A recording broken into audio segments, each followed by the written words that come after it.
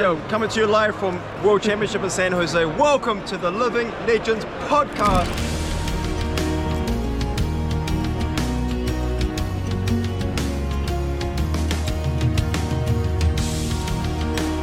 Let's just start now, shall we?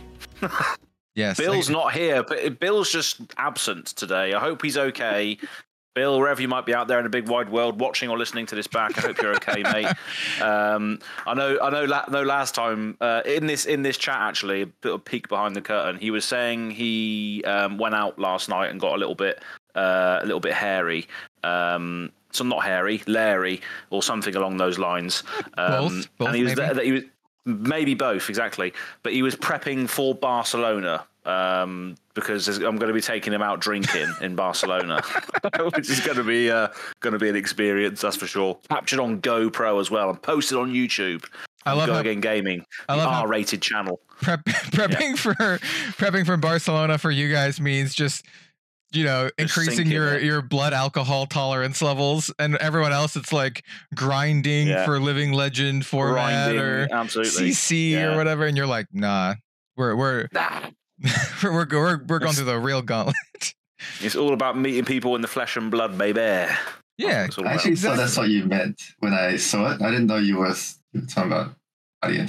I was like, okay. Yeah. they're They're real serious. absolute Yeah, we're degenerates. By the way, how's it going, everyone? Welcome to the Living Legends podcast. You have heard a third voice if you are one of our audio only listeners here, and that, of course, is the beloved Flesh and Blood artist Sam Yang. He's going to be joining us for a discussion about Flesh and Blood art and just kind of like art in general. I have a number of questions from the community. We have some questions ourselves, and this is I'm really stoked for this one in particular, by the way, just because I've really wanted to get someone from the creative team on here. I've said it multiple times. I think the Flesh and Blood creative team is like very underrated. I think they're awesome. They do an incredible job. So very, very happy to finally have Sam on the show.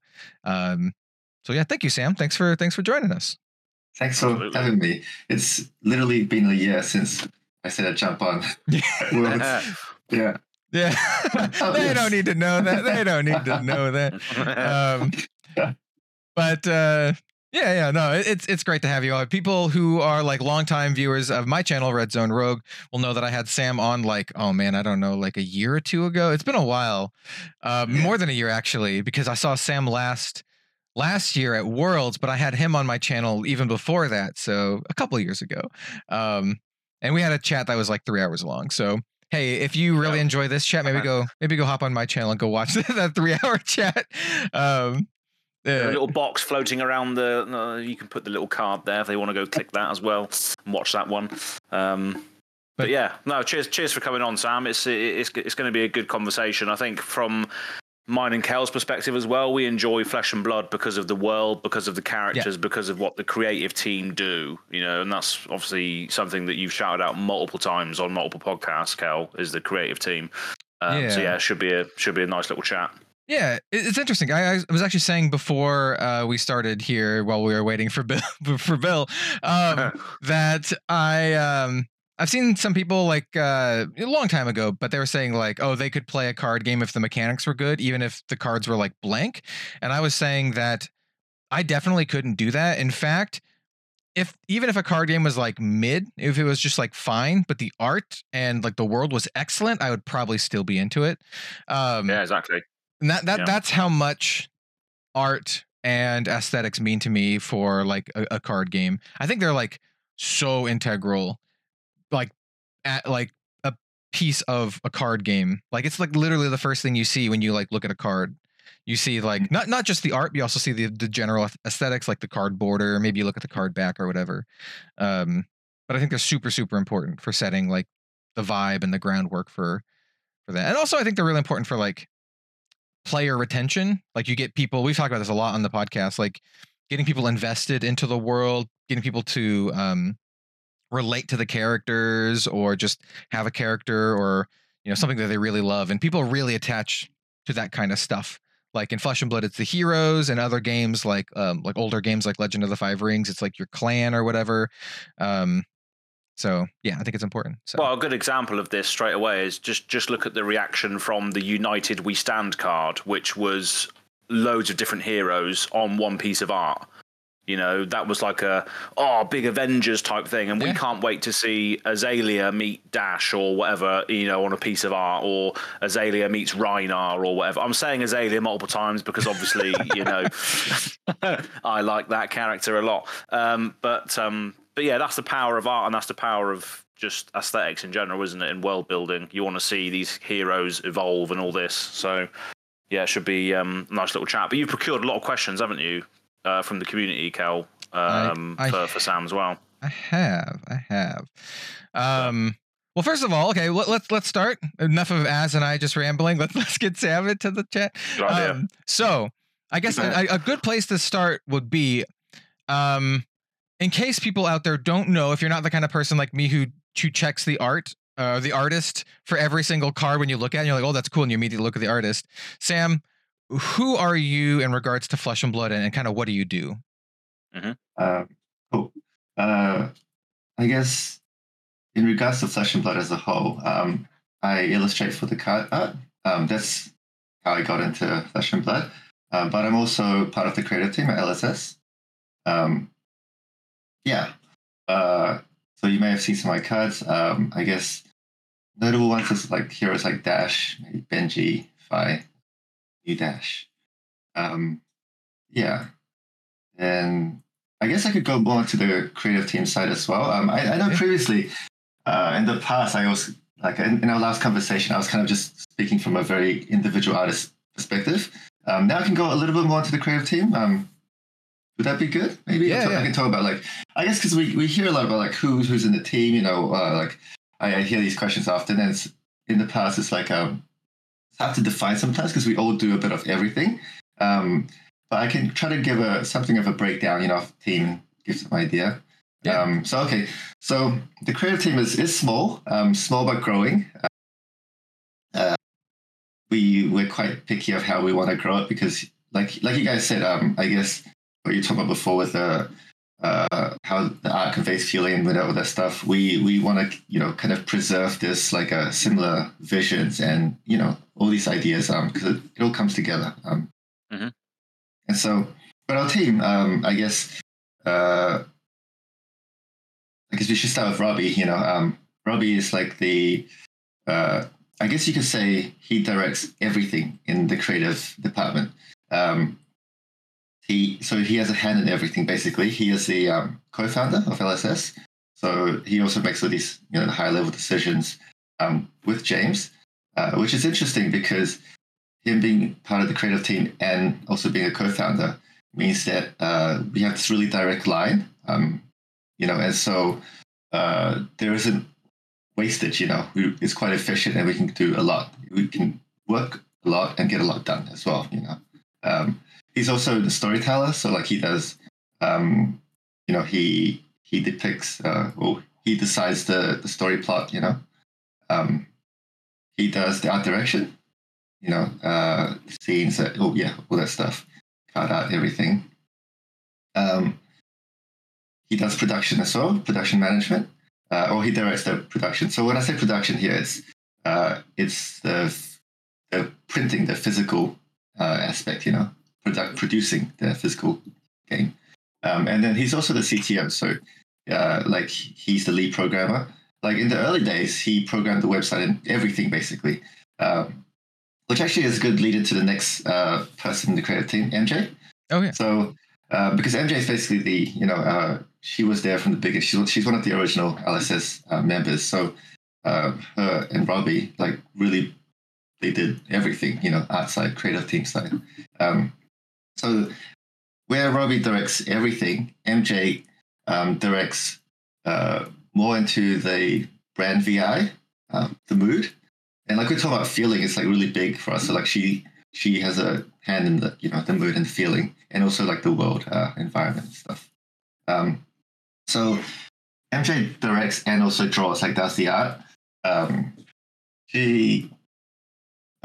So what are some things I could go into?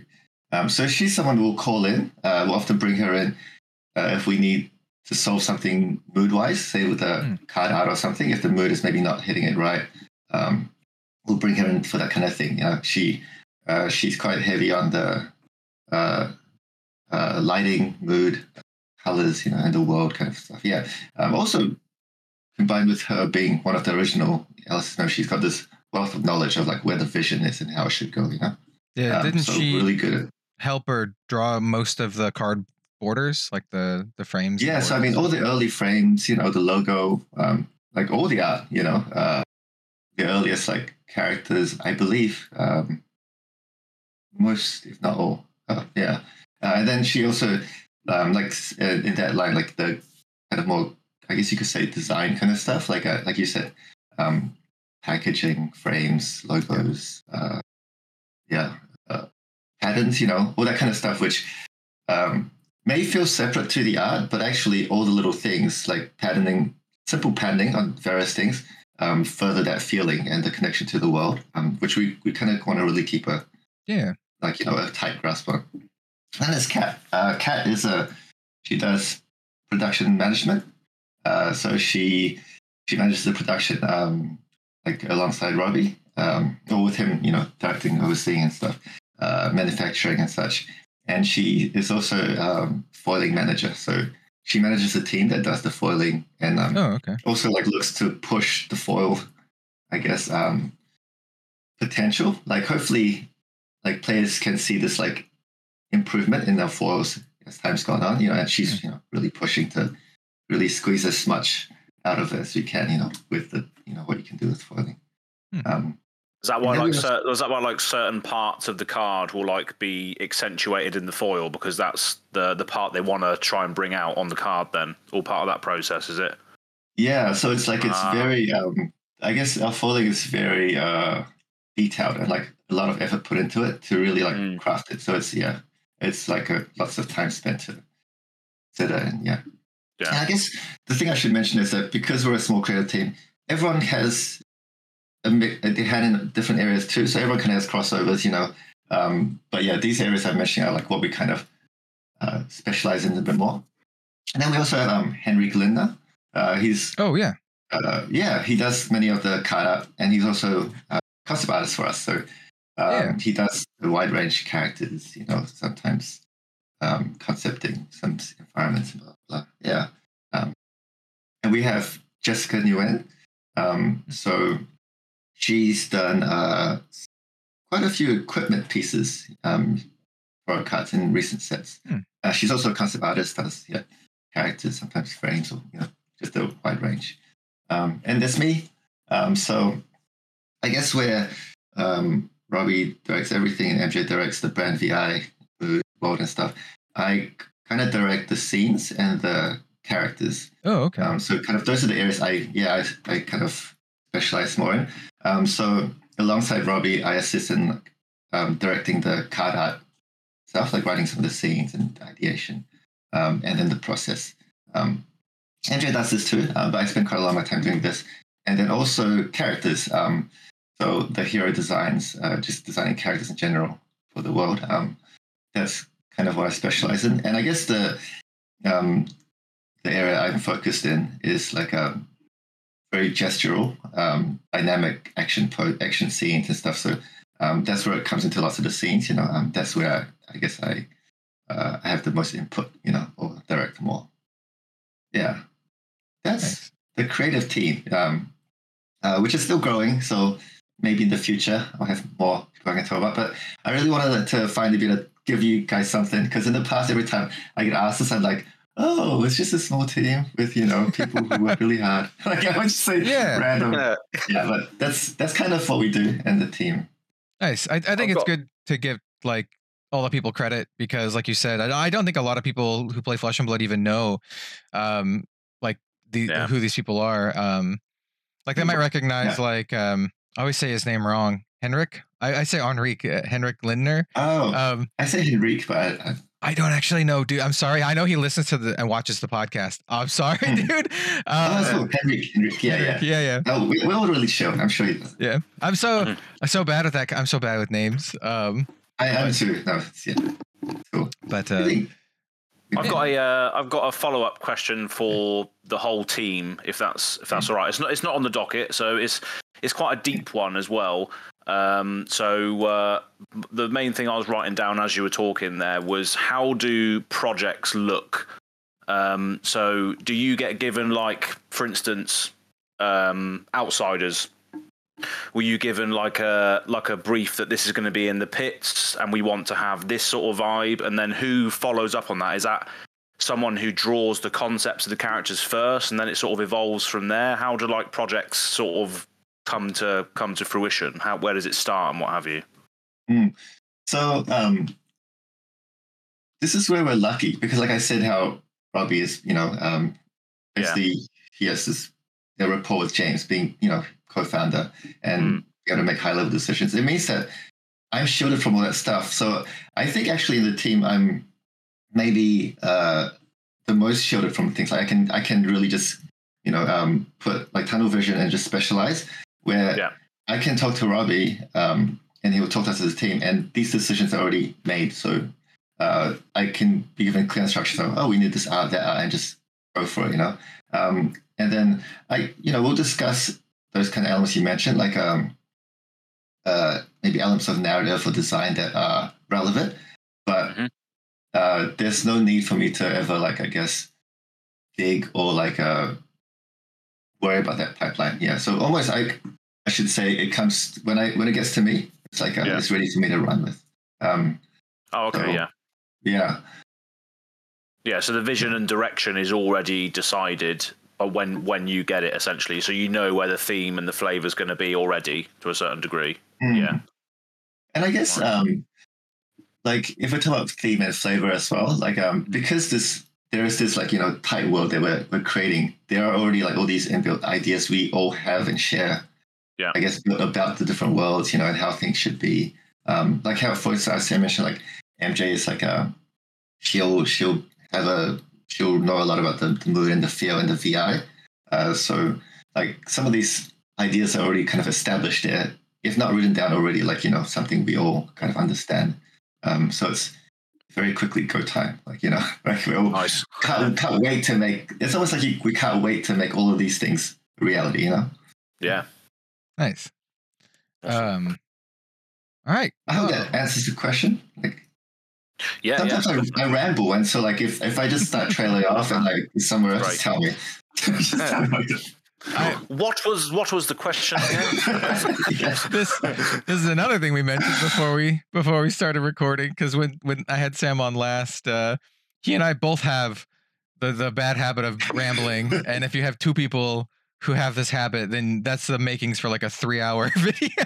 Yeah. Oh, that's brilliant. Yeah. That's what you need. That's what you need in a podcast. People want to listen to this when they're doing their job, their day-to-day work and all this in their ear holes. So we need long content. That's what it's about. I mean, honestly, for like the podcast stuff, and even from like my main video stuff, when people tell me like they have me on as like background noise, that's not offensive. I find that very, very like, I think that's awesome. Exactly. Like, let me be like the background noise to your life or whatever you're doing, that's like, nicely. That's what I used to do when I would listen to a lot of podcasts, still do, but not as much as when I would work in like a bakery or work in other things long time ago. I would just have podcasts constantly playing. So I would, be entertained or at least take my mind off of the boring crap that I was doing. So exactly. Yeah. Yeah. Shout out to Abroad in Japan. That's what I listen to a lot of. Abroad in Japan. Yeah. Chris Broad will never ever hear that. He will never listen to this, but I'll shout him out regardless. But yeah, podcasts are a great thing. So ramble all you like, people. Cool. Yeah, I don't recall the last time I've actually. I feel like I never sit down and just watch any podcast like video ones. I always have them playing. It's like when I'm in the rendering stage of my paintings, when it's like I can kind of. It's a bit more like hands-off, like, I can, listen to stuff. But then I realized, like I was saying before, I actually watched the maybe first half of Escape from Southmore, like twice, because every time I try to listen to any kind of role-playing like podcast, that's one I can't do while I'm painting, like even just rendering for some reason. It's almost like I need to visualize the thing, and I'm already visualizing. I don't know if that's why, but like I just I always just somewhere have all these holes in the story. I have to go back, and it becomes a mess. I wonder if that's just because I shouldn't say just, but I wonder if that's because what you're doing takes a certain part of your brain that requires you to visualize your own thing that you're doing, so you can't visualize something else at the same time. I'm wondering if it's like two worlds being created. Yeah, because like a lot of the times when I would listen to a lot of like role playing stuff, which I really do enjoy listening to, I listen to a lot of like D&D campaigns and stuff. Currently listening to one from Acquisitions Incorporated, which is really good. I'll have it playing while I'm playing a different game that doesn't require me to pay attention to story or anything, like Diablo, for example, like Diablo 4. While I'm just running through a dungeon killing monsters mindlessly, I can have like the D&D session running as well, and I can still visualize that and still kill the monsters at the same time in the game. Really? So you can do that? That's pure skill. I can't. If I'm listening to an RPG session, I have to, like Sam said, really pay attention to it. Interesting. But it's a bane because I have it on during when I'm supposed to be working, and I'm just like, oh no, actually no, I'll just stop doing what I'm. And you got to keep reversing, and then it gets all crazy. Yeah. See. Yeah. What I can't do is I can't do it while I'm editing like my videos. While I'm editing videos, I have nothing else can be on because I'm focused 100% on editing the videos. And a lot of the times it's just like editing out like 4 seconds before I started talking, so you don't see the weird face that you make before you start talking or whatever. Like it's just a lot of like tiny crap like that, just editing in stuff. So yeah, when I do that, it's just like that's the only thing I can be doing. And also I'm paying attention to the audio because I don't want the audio to suck either. But yeah. Just a live update. We have heard from Bill on this live podcast. So he said he's on his way. So we might actually get Bill in the call during this. Yeah, we'll we'll hot swap him in. Hot swap, yeah, absolutely. Yeah. But well, yeah. Until then, let's continue. Exactly. Yeah, so I do have a bunch of questions from the community, but I kind of see these more as just kind of like starting points, and then we can like, just talk about whatever from them. And they're really in no particular order. I got a lot of really good questions. We'll likely not get through all of them. So I just want to say thank you to anyone who submitted a question. But I think this one's interesting. I'm just going to kind of go down this list that I have. So this one just says, by what were you inspired for Dash's design? And I think the more interesting part is, how did the creation process go? So, it's really interesting. Like, trying to gather my thoughts. Like Dash, I love Dash. I guess because for me it means so many things. Dash was a hero I did before I joined the company. When we started the Dash concepts, MJ had already done like these sketches for the base like look, and then when I started doing the hero art, this is the old one, Inventor Extraordinaire, the original. I started designing the armor and all the stuff, like building on top of what was there, and then after joining and all this stuff, and I'm really understanding the world, metrics, the visual identity of our character and everything. Getting to do Dash again, like multiple times. So I got to do Dash in different cards, but then getting to redesign Dash, in a new format, it's really amazing. I don't know. It's like it just feels like even thinking about it, it's like it's a very nice memory because I know I'm starting to ramble now, but I feel like I have this love-hate process with all my art. The start is always really exciting because you have all these like big ideas of, this is going to be the best art I've ever done. Everyone starts like this, and then you start researching different references, or you start to think of whatever inspires movies and all that, and you get really hyped, and then you start, and then there's highs and lows where you struggle and all this stuff, and then you finish and you're really proud of it. But like for a while, I always don't want to look at the artwork because if I look at it too soon after I finish it, I'll just see the mistakes. Oh, I should have done this. I could have done this. I've now realized I can do this. But then if I come back to it again later, I see it no longer like there's been some time, and I can appreciate it differently as something that's like something I've done. Yeah. So when I go back and look at my oldest artworks, like something from say 2007, they can be technically like terrible, but I can still really like the piece because there's all those extra elements. I know what I tried, all the commercial stuff. Bill! There he is. Hello. Hello. Hold on, everyone. I need to change the overlay. Okay. But we just scramble. No, you know what? We can just continue to talk while I do this. Okay. Just carry on.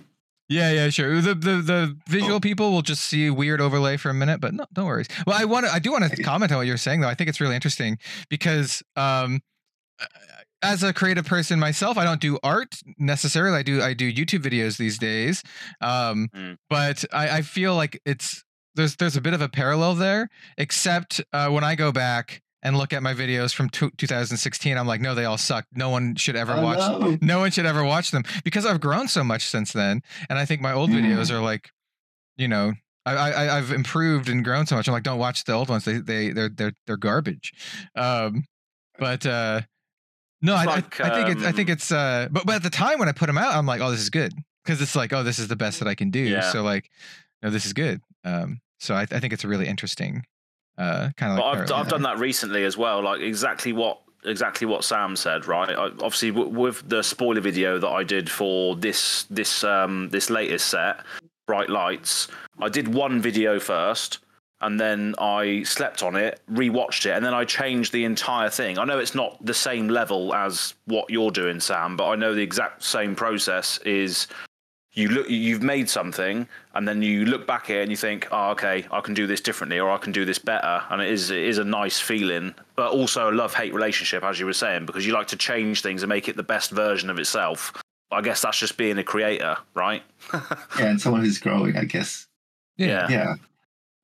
Exactly. Oh, sorry. Oh, no, I just said exactly. Sorry, go ahead. Why did I ramble there? Oh, it's because... So when I started the new Dash, the design for this, I like that first stage of like the excitement, and all the, I guess the dreams of what could be, what you could add in, or what you could do. It's really odd because even though we started bringing these like, kind of more futuristic elements to metrics, like, the cyberpunk stuff, in my mind, like, the feeling of working on Dash was almost going backwards, like thinking of like when I was younger and like anime I liked and stuff, So like I had like Cruel Angel Thesis from like Evangelion, like playing nonstop, like covers of it on YouTube, all these different versions while I was drawing. And even though like we're not, taking the designs from any of these different things, the feeling is like it's like that kind of excitement that's driving me to design is what's really huge there. So to go into like Evangelion, I've never seen the series, I've always watched and never finished it. I've seen the movies, haven't finished the news ones as well. There's a lot to be fair, and they just keep doing it and it gets more complicated and like, I don't know, man. But so when I talk about like that kind of the feeling, like my memory of Evangelion is actually a very distinct one from, there used to be a game in the arcades called Beatmania. It's older. Yeah, the buttons and the scratch. Yeah. Yeah, so you get to like pretend to be a DJ hitting. Yeah. It's like Guitar Freaks with that Guitar Mania.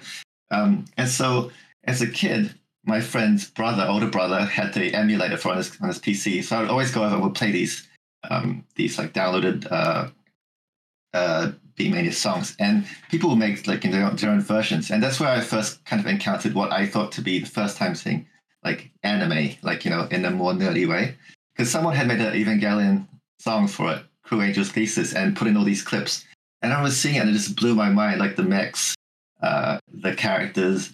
So when I talk about like I'm like listening and thinking about Evangelion, it's not even the show or like this larger thing, but just this one little timestamp of feeling. And I think it goes back to how we were talking about feeling so much on this stuff. like the feeling is really huge. And like when we talk about say like concepting Dash, I think early on we already knew the feeling we want. We kind of have a general idea of the look, but then within that I get to kind of play around and kind of I guess explore and put in the things I want. And so when we talk about like how I came to design it, all these old things of like, old anime, I remember like Fully Cooley, like FLCL, all these different things. Yeah, all these things that don't actually have a clear relation to it. They just come back. Like I think, like you made a comment about like maybe Ghost in the Shell, about I messaged Sam after I saw his art for Dash Database, and I was like, I really love it, and it reminds me of two anime in particular. It reminds me of Ghost in the Shell and also Serial Experiments Lain, both widely beloved anime from like the 90s, and like those are the vibes that I got from it. So when you said that, like, you were kind of rolling with similar vibes, I was like, oh, sweet, that's awesome. Yeah, like I was forced to watch Ghost in the Shell in uni, and because I was forced, I didn't like properly watch it, like until like later. But all these things are just like in this, what is the word? It's like, I don't know, like it's just floating around that became like in my mind, this is clear, like, for me at least, like this idea of, wow, I can bring in all these like cool things I loved as a kid that were like, kind of, old, not old school, but like has like cyberpunk, nostalgia elements. Yeah, and even though I think like the final Dash maybe doesn't have any of those things in there, I feel like it somehow pushed me towards it because there's this idea of our world and all these different ideas I have in my mind. But then as I'm doing it, we have Robbie and everyone else chime in as a big creative team as well. So it gets molded into something entirely new, I think. So very long-winded way to talk about how I think I thought about it coming to it. But I guess what I'm saying is I didn't sit down and go, okay, we want this thing from here, we want this thing from there, and like this kind of process of maybe like picking all these little references or whatever, or ideas. But it was just very kind of more ethereal and feeling driven, which maybe is not very helpful in a technical sense, but that was the way I thought about it. And it made me I was so excited to work on it because it was like I got to access my childhood and, so good.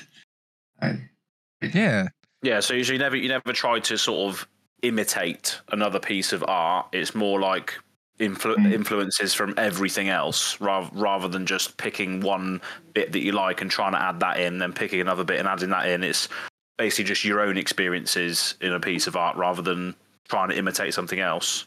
Yeah, and like kind of asking, how does this feel? And like, I mean, you could argue that every art is copying off every other art, And so, yes, I'm sure like when I mention all these things, bits and pieces are like, getting put in there, But yeah, it's not like the thinking is not using that to drive it, but rather the feeling. I have a weird like that reminds me of a weird saying. Okay, so it's from Rob Zombie, who is a musician. If you don't know who Rob Zombie is, he does like industrial metal, but he's in one of my favorite documentaries of all time. It's called Metal: A Headbanger's Journey. He's talking about metal. He talked about the history of metal, and they're talking about Black Sabbath. And he's basically saying every cool riff has already been made by Black Sabbath.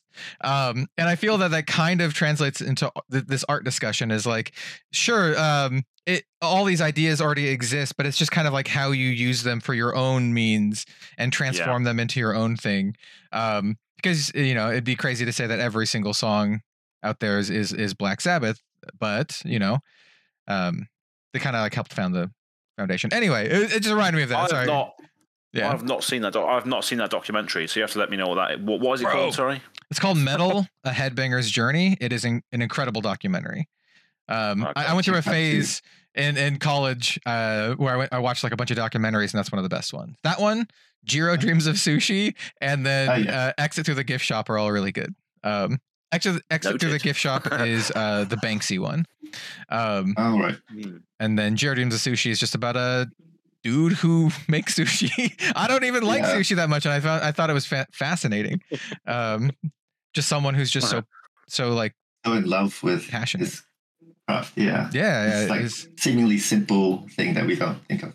Yeah, it's like it's inspiring. Like it's very good. I think actually. Oh, sorry, guys. Oh no, I was just gonna say for the audio listeners, Bill is now here. By the way, we kind of went through that. So yes, we should. Yeah. Hey Bill. Hey, Bill. Welcome to the show. Happy to be here. Sorry for being late. I did mention to the guys that I ended up partying maybe a little bit too hard with some friends last night. So I can hear that in your voice as well, a little bit.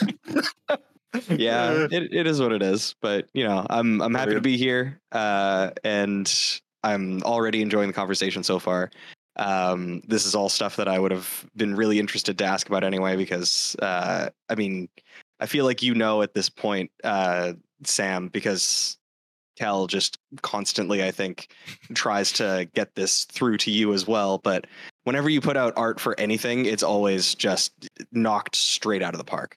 Like the work that you do on like Fi, on all of the watercolor sketches for the Christmas article, the Squeakers Christmas, all of those, they just had so much life in them, and it's just such a, I don't know, it's such a unique thing for Flesh and Blood specifically, with the amount of raw talent that is there just in general.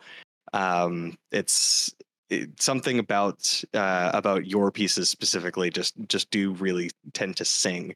So but I'll I'll kind of stop there, because I could just gush forever, but I just wanted to say my piece while I had a chance.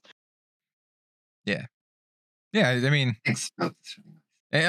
every time I see like art come out from like some of my favorite artists, especially artists that I like know or have connection with, I always like, I like, how do I put this? I like giving credit where credit is due and celebrating people's triumphs. I'll put it that way. Because like when I remember when I first saw the art for Fi, like both Fis, but in particular the adult Fi, I was like, this looks awesome. And I remember making a little post about it that kind of did pretty good on Twitter, and I tagged Sam, and I'm like, dude, this looks amazing. I watched your video talk about it too. Oh yeah, it looks so good. And I think you mentioned something like, I don't remember exactly what you said, but you said you tried some new techniques or something along the lines of that. Kind of change it up. Looser, like a little bit more brushstrokey, which is kind of new for me, because I often make my stuff like I love spending a lot of time on pieces, which is I guess to that thing I was talking about, like I guess obscene amounts of time, maybe more than needs to be spent. So I can over refine. So sometimes I can look at something past and go, I should have kept it a bit looser here or there. One of the things I spotted. So I tried to kind of stay on that. To the best. Well, based on that, I was gonna ask. I think we're probably on the same sort of thought. But you go first, and if not, mine's a little simpler. I was just curious. Then how long does it typically take you to finish a piece? For let's say like a professional piece for Flesh and Blood, instead of like your own fan piece or own private piece. How long does it take to do like a professional piece for Flesh and Blood? So if you ask me, like I guess a very standard like a general sense, like if say you commission me to do an artwork, I think a good lead time for me to say is give me a month, give me 30 days. But this is where it gets a bit like harder to define, because if you ask me to rush something in 1 week, 2 weeks, it's doable, but the quality will shake. I think at 2 weeks you can get something that looks, for me, I can get some pretty tight. But I would have to fall back on things that I already know. So I'm not going to try to explore new materials and stuff, because that's always going to be what will take me longer. But the reason it's hard is because working with LSS, I kind of have this extra luxury to spend a bit more time, because I maybe can give myself a bit more lead time. And at the same time, it's also beneficial for the team. If we take stuff that pushes us, we kind of improve. So it's almost nice if I take fewer pieces, but try to do something different each time. So to answer the question more honestly, for pieces like that, I've spent like 2 months, Okay. And which is obscene. I think it's like at some point, I'm just really revising and changing and just like, starting to, I guess, overdo pieces. But then I guess it's good we have to like, and this relates back to our artists as well. Like, we work quite collaboratively with our artists. We have the rest of the team to go like, hey, to kind of help direct it a bit so we can pull back or change things. But yeah, so I spend a long time. But the truth is, like my friends would tell you this, even before like this for my own stuff, I always have spent too long on my pieces. Like it's just ridiculous. Yeah. And it's actually to my detriment because and so it makes me very happy to be doing card art. Before, like when I wasn't, and I was trying to like do social media art, it's like totally the wrong way to do it. It's like you're spending like months or never posting something for like I don't know forever. It's not good. Yeah, which is what I would do. Yeah, I would never.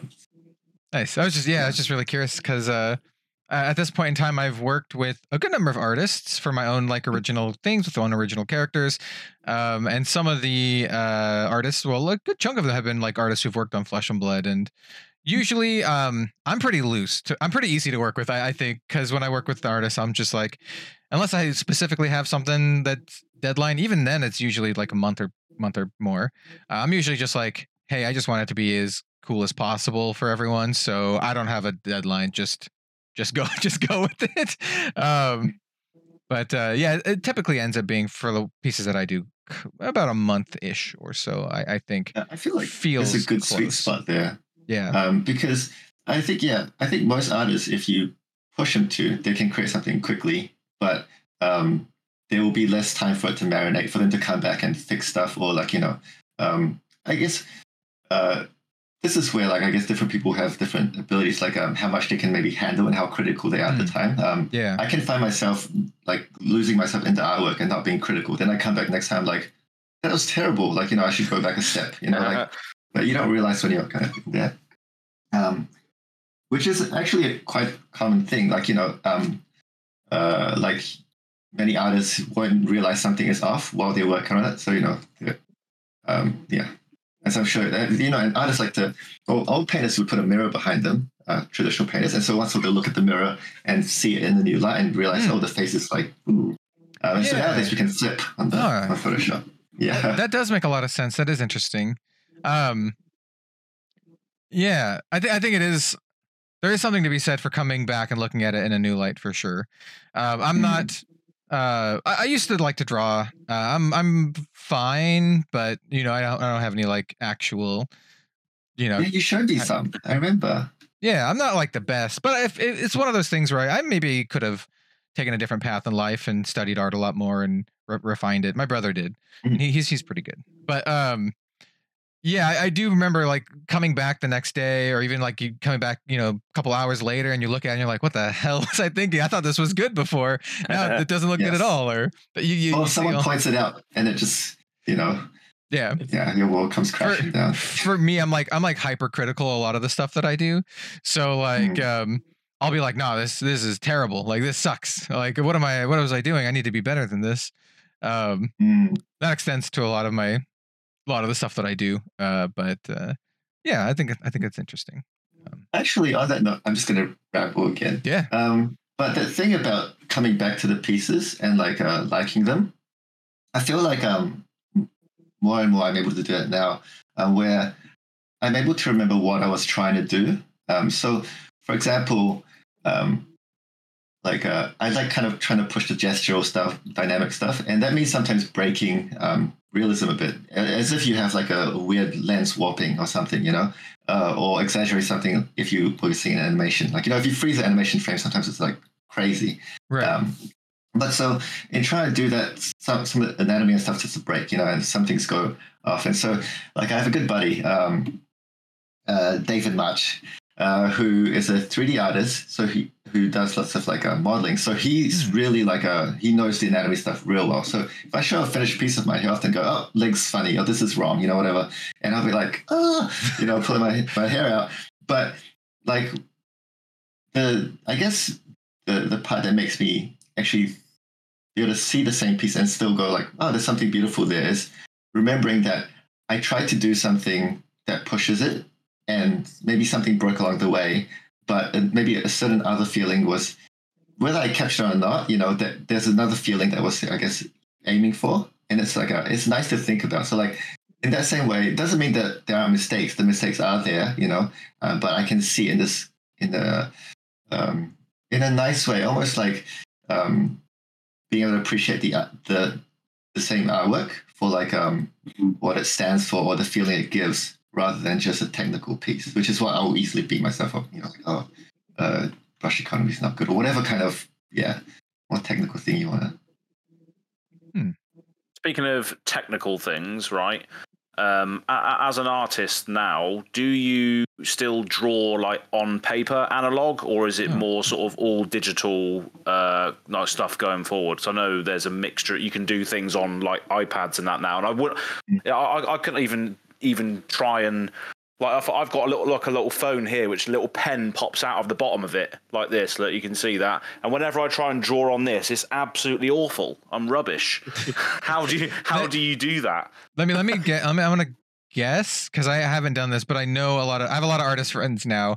Some of them are like very good friends. Some of them are anime artists. Some of them are not. Like good friend Honchu's anime artist, but she also did like the card back design for me and a bunch of other stuff. I know a lot of artists are digital these days, and they have like these, I don't know what they're called, but they have like these special drawing board pad things. I don't know what they're called, but I know they're expensive, and I know they have them. Yeah. And that's what I've seen a lot of folks use, but I'm not entirely sure. So yeah, I'll toss it to Sam. Right. I just do digital. Like I'll sketch if there's like just paper around, but I've gotten so familiar. Like I've gotten so used to the computer now that it's like there's too big of a difference. Like for fun sketching, but if I want to do something like further, I'm so used to using all the different tools, so it handicaps me doing traditional.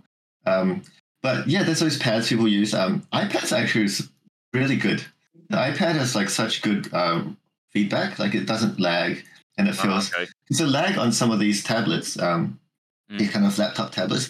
The lag kills the feeling, and the reason I'm saying that is you were talking about like maybe being able to get the lines the way you want it to.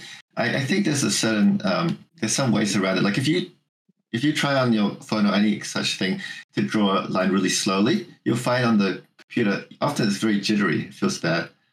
You can just use smoothing, like in the tools settings, to help that. But the workaround is drawing with like this kind of momentum. So later on we're going to do a little drawing, and I can just quickly show you this like kind of you're drawing with like a kind of momentum, like to throw the thing so that you get the smooth lines. Yeah. But you're still drawing with your hand rather than like a mouse on the computer. Yeah, with hand. Yeah. Right. Mouse okay, yeah, crazy high level. Like, yeah, I was gonna. That's what I was thinking. That's what I was thinking. Like, how do they do it? But it is still. Still. Yeah. Okay. Cool. Yeah. Nice. Oh, yes. Yes. I guess a little bit on that vein then, but not quite. Just talking a little bit outside of Flesh and Blood. Do you do any other art outside of Flesh and Blood? And is there a particular place that the viewers and listeners can go to see what other artwork you have done? So I guess this is a opportunity to promote all your socials, but also like, do you do any like fan art or any personal work outside of Flesh and Blood? I used to more. Recently I haven't. Like I've done all just Flesh and Blood stuff. And that's maybe, so I get some messages and emails once in a while, like asking about commissions. And I always feel bad turning them down because almost all anytime I give myself to do art, I want to just use that to do more Flesh and Blood. Like, I understand. Yeah. And I think because prior to this, I was like trying to do more social media kind of art, like, some stuff. I really love cartoony stuff as well because I come from an animation background. But being able to do like the Flesh and Blood card art, like, that's been like it keeps me very satisfied, like satiates the hunger. So I just go all in on that. So I haven't been doing much other art. Thinking maybe in the future if I do, fan art's fun to do, like of whatever you're into at the time. I guess it's an emotional draw. But then I'd be keen to do some like, personal project stuff. But at the same time, when I think of those things, I kind of want to think of them in sets. So in sets, like maybe a set of a certain number of artworks. So I don't actually see myself doing that anytime soon. Like I imagine I have to put aside a little amount of time, chunk of time to doing it properly and stuff. Yeah, I do remember seeing some of your older stuff on socials. Like I remember seeing like you have like some like Witcher cartoony yeah, kind of stuff. Witcher, yeah. Yeah, well, Witcher's pretty good. So, but yeah, but actually to that point as well, it kind of links back to what I was saying about like the flesh and blood art, where for me, I'm doing what, so I get to kind of push myself a little bit. So it's like I'm in this lucky spot where I get to kind of almost like do the art I want to do, and it goes into a card. It's just it's the go-to immediately of like how I should spend my art time. Nice. I guess you're always adding to that world as well, and the more you add to that world, the more it fleshes it out for everybody else who's involved with it as well, right? The players, everybody else. So yeah, and it feels it satiates that hunger to create, or like whatever hunger I had to create my own worlds or characters. It kind of get to do it in there, which is cool. So within like So the second part to that question, I think this can lead into a funny conversation we were having before we started the podcast. But is there any particular place that the folks out there can see your artwork, just in general, other artwork? So what kind of social medias do you post on, or can they go see your back catalog, I guess? Cool. So I'm on ArtStation. I'm on Twitter, and Instagram. I guess Twitter X. I keep basically disappearing off social medias for like half a year at a time, and then appearing for a while. But recently, I've been getting into Twitter because it's interesting. Like I was talking about the social media stuff before, like Instagram, where you post artworks. And I don't post often. I try to make these big pieces. Like it's very inactive for me. But Twitter, with our community, like quite lively there. It's very nice because there's this conversation. Like finally, I'm understanding Twitter now. So I've been really into it. I've been I've actually told a few people who have like been trying to find me on Insta to come to Twitter instead, to like just DM me on Twitter. I'm there more. I'm still trying to post on Instagram, but you can find me on all of those at just Sam Yang Art. And I guess that leads into that other discussion. Okay. So I'll kind of lead into this. So yes, you can find Sam on Twitter at Sam Yang Art, not at Sam Yang, because there's another artist called Sam Yang who also does very, very beautiful art. He's a very, very skilled artist, also named Sam Yang, at Sam Yang. And people confuse the two, which I think is very funny. And even people in the Flesh and Blood community confuse the two. Even the Flesh and Blood Art House Syndicate confused the two, and they linked to the other Sam Yang. And then I had to be like, no, you want Sam Yang art. He's the one from Flesh and Blood. The other Sam Yang is the other artist. So I just think it's just really, I think it's kind of funny that there's like so many like really talented artists named Sam Yang, and like you get confused between them. There's so many. So there's that Sam Yang, and then there's also another slightly older Sam Yang who used to work at Blizzard and then went to Riot. I don't know if they're still at Riot, but so my entire life there's always been Sam Yangs all around, like artist Sam Yangs. And so you guys might actually know the older Sam Yang. So he was one of the early guys who did like kind of fan art like digital. He did like 3D Pokemon, and he made them kind of like a little bit more serious. And it was really like, I guess it popped off. So I clearly remember finishing uni, and then my mum searching my name and seeing that Blizzard Sam Yang's artwork, 3D art. And my mum couldn't really tell the difference. So she's telling me like, this Sam Yang is so much better than you. You need to change your name. It's a different, it's 3D, blah, blah. But it's really nice. Like, I got to know that Sam Yang, like, when I started posting stuff in some art channels on Facebook and things, we actually found each other, and I got to tell that story, and, it was very nice. But yeah, I've also seen like other up and coming, like newer Sam Yangs. So just so many of them. But I was thinking, Cal did, I think you did reply to someone saying, I think you were looking for Samyang. Yeah, Very yeah. nice. They're- Thank you. But support all the Samyangs. Yeah. I just went and looked up on Twitter the one Samyang he's got quite the following here on Twitter. Yeah. His is he's at Sam Does Arts.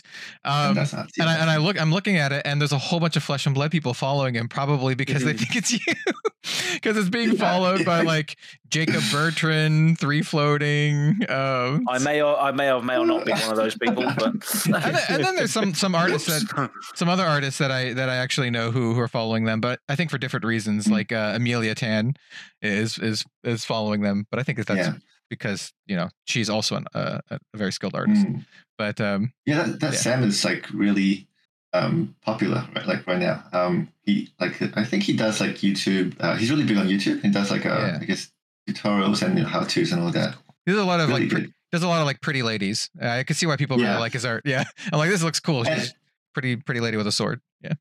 Yeah, so I've seen on the Discord, I think I was telling earlier, I've seen on the Discord someone mentioned a set that was in Dust Till Dawn, and they said, like, this is the most Samyang art I've seen. I can't believe it's not him. But I knew they're thinking of that Samyang because it's it has this kind of lighting situation, and because he does these really nice, like, warm, like, light glows on, like, pretty faces, and yeah, very funny. It's just always this is Samyang. Yeah. I figured we should just bring it up just because I thought it was kind of funny.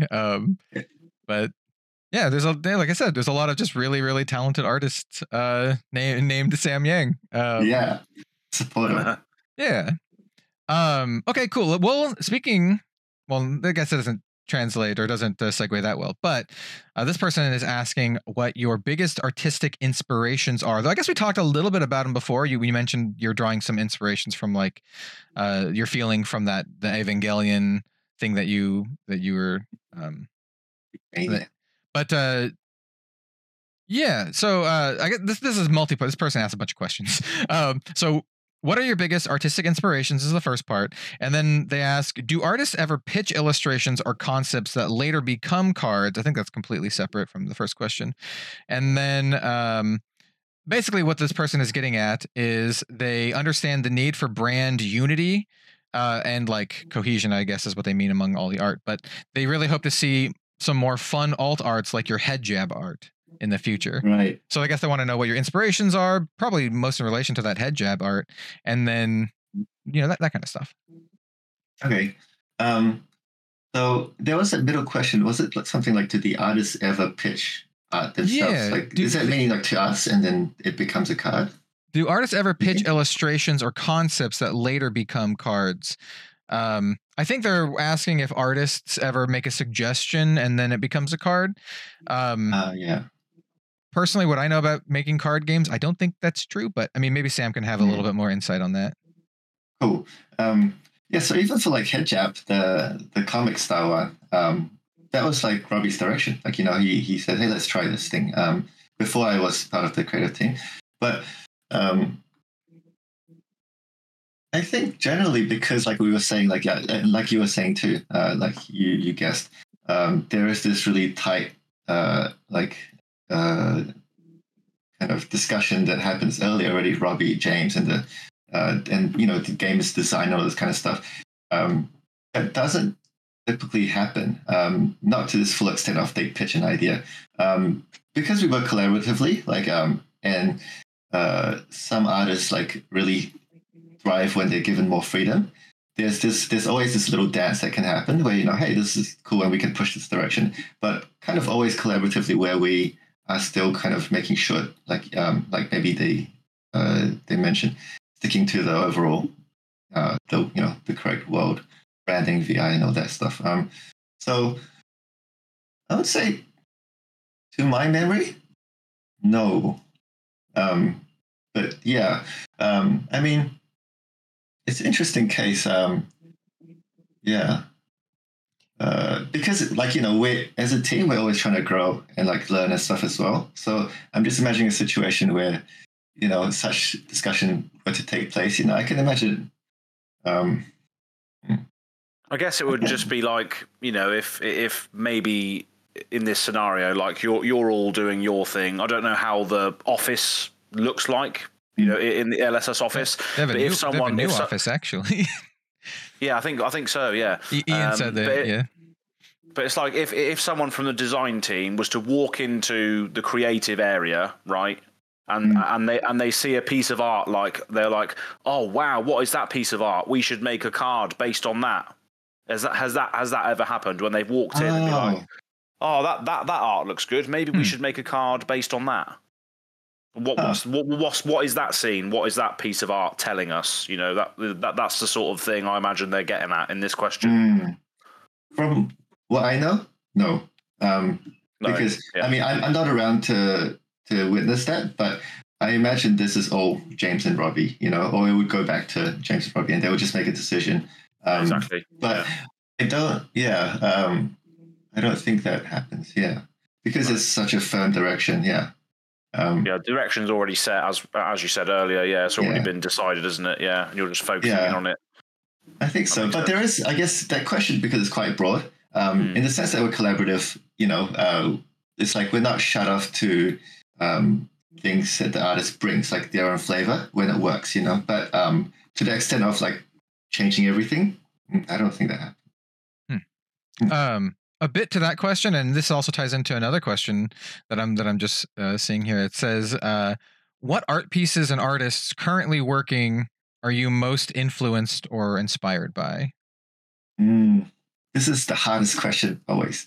Yeah. When I was teaching, I would keep telling everyone to like make a really defined like board of like who your favorite artists are and who your influences, because then you can truly like nerd out and really like know what area to almost specialize in, you know, or like to give yourself direction.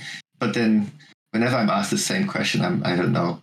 And I think it goes back to what I was talking about with Dash. I can name artists that I followed as I was coming up, like as I was talking about learning, like really trying to start learning to paint and stuff. All the different people I looked at, there's people like Bobby Chu, Dave Raposa. Oh yeah. There's the old school artists like Frazetta and stuff. Oh yeah. You know, and then, but I guess one thing is not one thing, but at this, like nowadays, I like checking out ArtStation or wherever and seeing the cool like top trending pieces. But I kind of almost am not thinking of like artists, but just pieces I remember which are cool, and it's hard to pick out. But I feel like if you give me time, I could pick out like, oh, this is artwork, this is that artwork, and it's almost like all over the place. But the inspiration, I think, more than anything, is like the thing I mentioned with Dash. So like movies I liked, you know, things that I've picked up along, like, you know, not just when I'm doing art, but just overall, you know, various kind of things. To give some examples, actually, like can you swear on this podcast? Yes. Yeah. We're like an hour into it. Sure. The YouTube algorithm only like catches like the first 20 seconds anyway. But also if you're listening to this and maybe you have a kid or whatever, just know you're gonna might swear in the next few minutes. So I don't have to. So okay, I'll just say we sometimes do. It's hard. Both Az and I actually swear a lot, like outside of content, and so sometimes it's a form of expression, isn't it? It's expression. And sometimes it just kind of slips through. So I don't think it's that big of a deal. Cool. So there's a famous line from Alien. I'm actually blanking out. Let me search now. To get in the robot. Get in the Kenji. Get in the robot. No, it's the one. That Ripley shouts to the alien to get away from the cat. Yes. I thought you said Ava. I thought you said Evangelion. Oh, sorry. Alien. Oh, okay. Hold on. Let me look it up. I could try to find it. Oh, it's get away from her. Okay, so it's get away from her, you bitch. Get away from her, you bitch. Yeah. Yes. Yes. Wait, who said that? That was like so perfect. Was that Bill? Yeah. Wow. I thought it was a recording that just played. But so I saw on the Discord when Mechanoid was released, someone said, "I'll play this if I get to shout this line while I play it." And like I had that kind of like alien in my mind when I was, you know, so like when I was trying to think of this like kind of machine, the feeling here is kind of like, you know, I had like that kind of as inspiration, you know. So when I saw that, it made me really happy because like someone was like, "Hey, made him think of that thing. Yeah. That one is actually one where maybe there's more like a more direct inspiration you can see. You know, I put like a thing here, which is like what they wear in that little, like there's a little visor. I kind of have the power suit up here for the visual people. It's the power suit that she's wearing in the movie. Looks a lot like the Nitromechanoid. Yeah.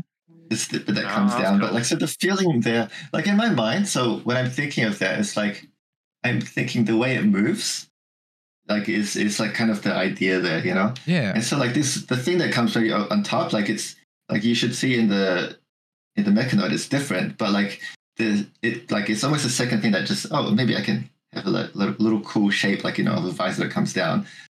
But the feeling in motion and maybe how I'm thinking of is like drawing from these things. I actually have a really good follow-up question to that as well. So this person wants to know what your favorite movies, books, or just general entertainment are. What are your like must-sees? I really like horror movies. Ooh, hell yeah, dude. But I don't think I pull them into, like, I feel like the art I do is not kind of that kind of stuff. There's got to be a horror flesh and blood set in the future, surely. Oh, dude, I would love to see some horror art from you, Sam. Oh, so your art is so like colorful and like even like the more like, I don't know, like I don't want to say scary, but the more like brutal looking characters like Fi looks pretty intense. It's still very like colorful and not that stuff. Not like gory. I think we've mentioned him before, and I don't know if he's listening to the podcast now, but shout out to Henrik Lidner. Yeah, he would be baller at that kind of stuff. His art is very like very, very horror, pilled. Yeah, I think so. What's your what's your favorite horror movie, if you have one, or maybe not your favorite, just one that comes to mind? One that I like. So ones that I like, I guess, kind of more recent ones. I liked were. I really like It Follows. Oh, actually, I don't know if you guys have seen that. I thought it was really good. It's a really interesting take on like a horror movie. Yeah, I dig it. Yeah, and so actually, I like horror movies because this is like this chance to explore some really interesting like premises. And so I feel that was really cool. I mean, everyone likes Hereditary. That was like, I thought, really good. Hereditary's good. Yeah. Like, this is going to sound really snobby. This is going to sound very much like I'm back in college, because I mentioned this before, but I have a degree in film. I have a degree in film. Yeah. I actually studied horror films a decent amount because they offered the classes, and I was like, hey, let's do it. I went to the University of Oregon, by the way, and I took multiple classes on horror films, one of them specifically on Asian horror films. Mostly when I say Asian, they focus most on Korean and Japanese. But yeah, I really like the horror films that you can have a good discussion about after you watch it. And those are my favorite ones, where you can sit and just talk about, like, so one of my favorites is A Tale of Two Sisters.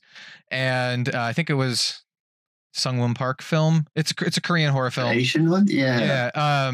They remade it in the US called The Uninvited. It's not as good, obviously. You should watch Tale of Two Sisters. But what I love about it is, and this is not really a spoiler, is at the end of the movie, you pose the question. You're like, wait, what parts of the movie were real and what parts of the movie were like in the character's mind? And then like you can actually have a good discussion about like what you think was actually real and what wasn't real. And I just highly recommend going to watch the movie. It's so good. I haven't seen it. I've seen the post, like the cover for it. Yeah, it's a movie. Well, it's a horror movie, so it's not pleasant. It's a movie about loss and trauma and dealing with that, and then maybe ghosts and some other stuff. I don't know. I'm not going to spoil it, but there's some pretty terrifying scenes in that movie. Some of the ones that I remember is like the girl's like lying. She's trying to sleep and lying in her bed, and the door just cracks open a little. You see like this POV. She's like hiding behind the covers. You see the door crack open, and then she like goes under. So the screen goes black, and then she goes up a little bit, and then you see like a tiny top of a head start to go up the base of the bed, and then she like goes under the covers and it goes up, and the head starts like, I don't know. I don't want to spoil it too much, but it's really good. Yeah, I guess because there's because I study animation, like there's a little bit of film stuff in there, but not to the extent of like what you would have done. But I guess horror requires some of these like interesting creative uses of like framing, how you write the timing, the pacing, all this to make it work. And it can so easily go wrong. So you can appreciate it when it's done like nicely or like creatively as well. Yeah, they're forced to do it. Especially when there's been like this trend over the last quite a while actually in film and just digital motion media in general, like YouTube, movies, where people tend to have a much, let's just say a lower attention span. And typically, and even in like popular YouTube videos, the cuts between shots are very fast. Usually you only have like, 10 to 15 seconds between cuts. You'll have a scene, it'll cut to another person, it'll cut to whatever, cut. Like it's just like snap, go.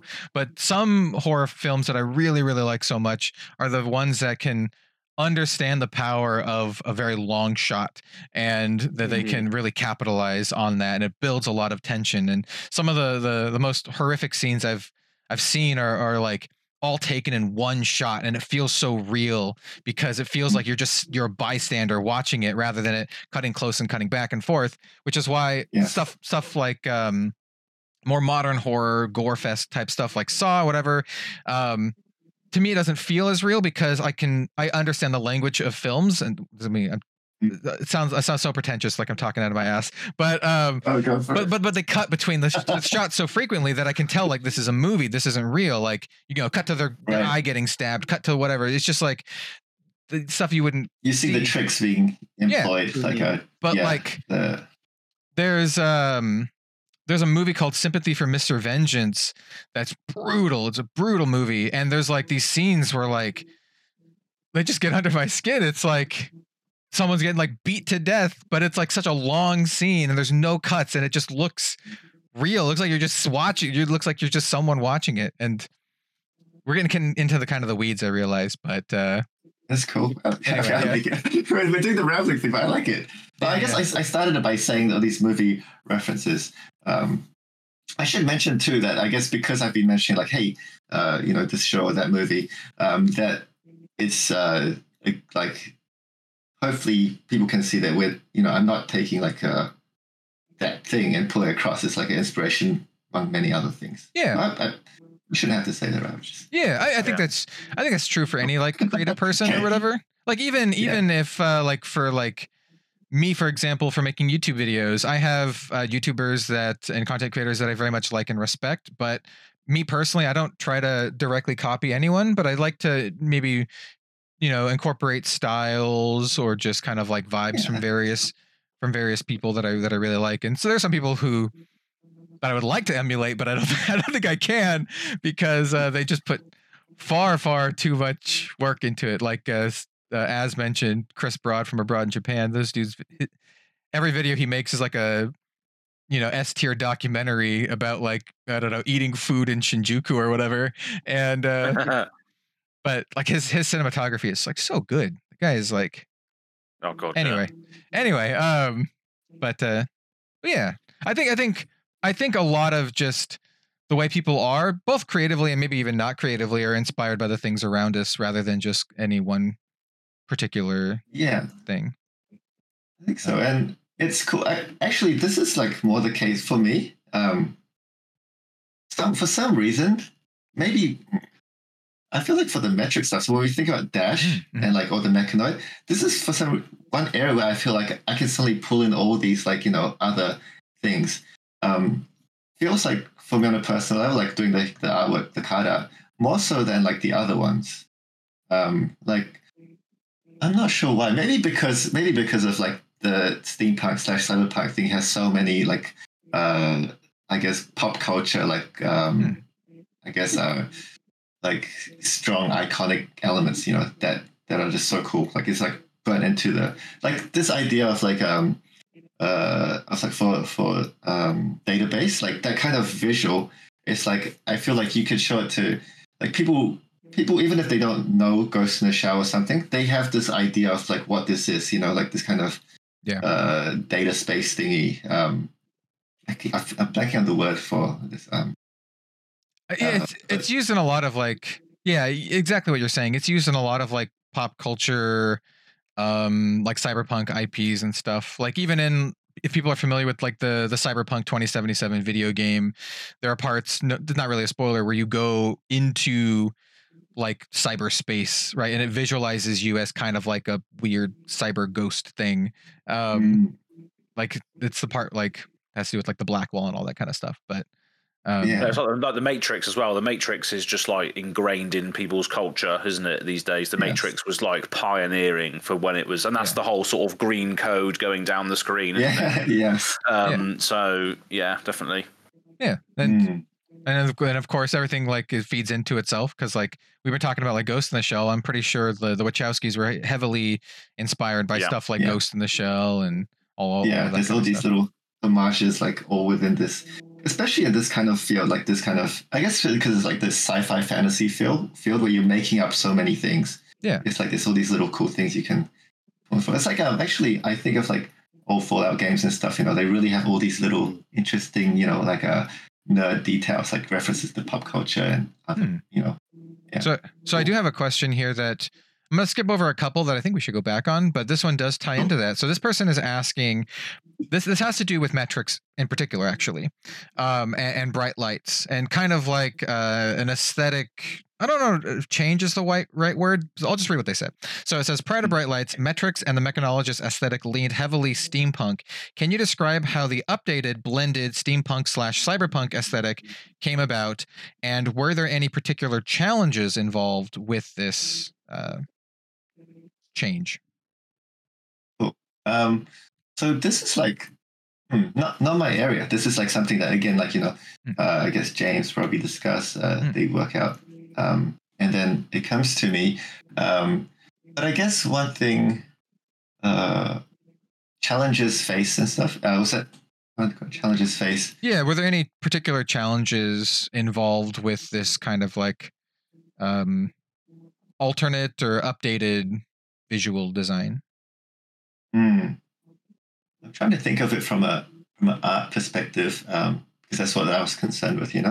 You know what? Maybe a better or way to do this is relating it to the new Dash hero. So like Dash IO, like how about more relating it to like updating the old Dash design to the new Dash design? Maybe that is a better way to put it. Yeah. Well, so actually, if we were to do like almost this, the challenge is like for Dash, I feel like I had this freedom to kind of push it more, it went quite a bit more high tech. But the challenge actually sits more in when those things meet. So like when you see the world in some of our scenes in our cards and it combines like steampunk elements with cyberpunk stuff, that's where the challenge actually kind of met sometimes. Because I think if I mention steampunk and I mention cyberpunk, immediately everyone has a kind of idea of maybe even a color palette, some visual language elements, that maybe kind of hypes you'd see for steampunk maybe versus the kind of layering you might see in a cyberpunk thing or the kind of grunge added to that. So it's bringing those things across, which was a challenge. But I think for me, again, like going back to, because there's so many things all around to draw from for this, it was super fun. But yeah, it was difficult at times because, like I was saying, how we work collaboratively with our artists, trying to hit that right feeling was sometimes, it took a bit more. But I worry, am I answering the question, do you think, the way they were asking? Because I felt like maybe they were asking from a narrative kind of standpoint, which is, I guess, not my domain, but just trying to double check. Yeah, I mean, it seems like part of it you can't really answer or don't. So one of it says, can you describe how the updated blended steampunk cyberpunk aesthetic came about? But it seems like that came from like Robbie and James. Yeah, well, I can say that like what is the idea, the general idea I have in mind thinking about it and what I guess we discussed. Yeah, it's like that mixing is exactly what it sounds like too. It's this mixing of like this old and new, where the old tech, like the steampunk stuff, is thought of to be like more resistant, more reliable, less, I guess, affected by like a magic in the world, where our like modern stuff is a bit like, I guess, less comparatively less hardy, maybe more potentially disruptible by the magics in the broader world. Yeah. So I guess that's the way we think of it, and so like I guess this does character design a little, like the art a little bit. It's not a clear like idea of one clearly being superior. I mean, this here actually is me talking a bit out of what could be, because it's just my personal thinking about the like how I think about when I do the art. But yeah, it's I'm not thinking of it as like clear upgrade. It's like this merging of things. Actually, really interesting. I watched an interview with James a couple of weeks ago when he was on the Ophidia. I have Ophidia podcast, and I didn't realize. I saw that one too. I didn't realize this about the way the mechs and metrics worked, and maybe I missed this in the lore, or maybe they didn't touch upon it yet. But I didn't know the mechs didn't work outside of metrics, because that's what James said. He's like the big robot mechs and stuff. They don't work when they get far away from metrics, because metrics is kind of like how they are powered, basically. Like they get their power from the city. So he's like, someone asked like, oh, why don't you see mechs in like the Savage Lands or Solana? And he's like, well, they're too far away from their power source, they wouldn't work. And I was like, okay. I mean, interesting. Yeah. I think that kind of is like tying into this idea of like how this kind of tech stuff like I guess behaves around the broader like magical world. But yeah, that's an area I don't want to say give the wrong narrative about it. So, right. but there is kind of there is this kind of I guess idea as far as I know.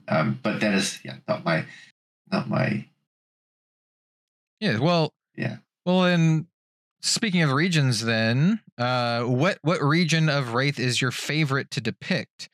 And I'm sure you can't answer this part, but any teases for the art direction of areas we haven't seen yet? Anytime I read a question like that, I know they're not going to be able to answer it. When people ask stuff like that for like Brian or anyone on, I'm like, there's no way they're going to answer this. I'll just say no. But for the first part, I love metrics, and I think I guess I'd be repeating the same thing, because like all that kind of it's a chance for me to put all this nerd stuff, pull from all this. You know what? I have a follow-up question of my own to that then. Is there any region that you would really love to draw that you haven't done yet?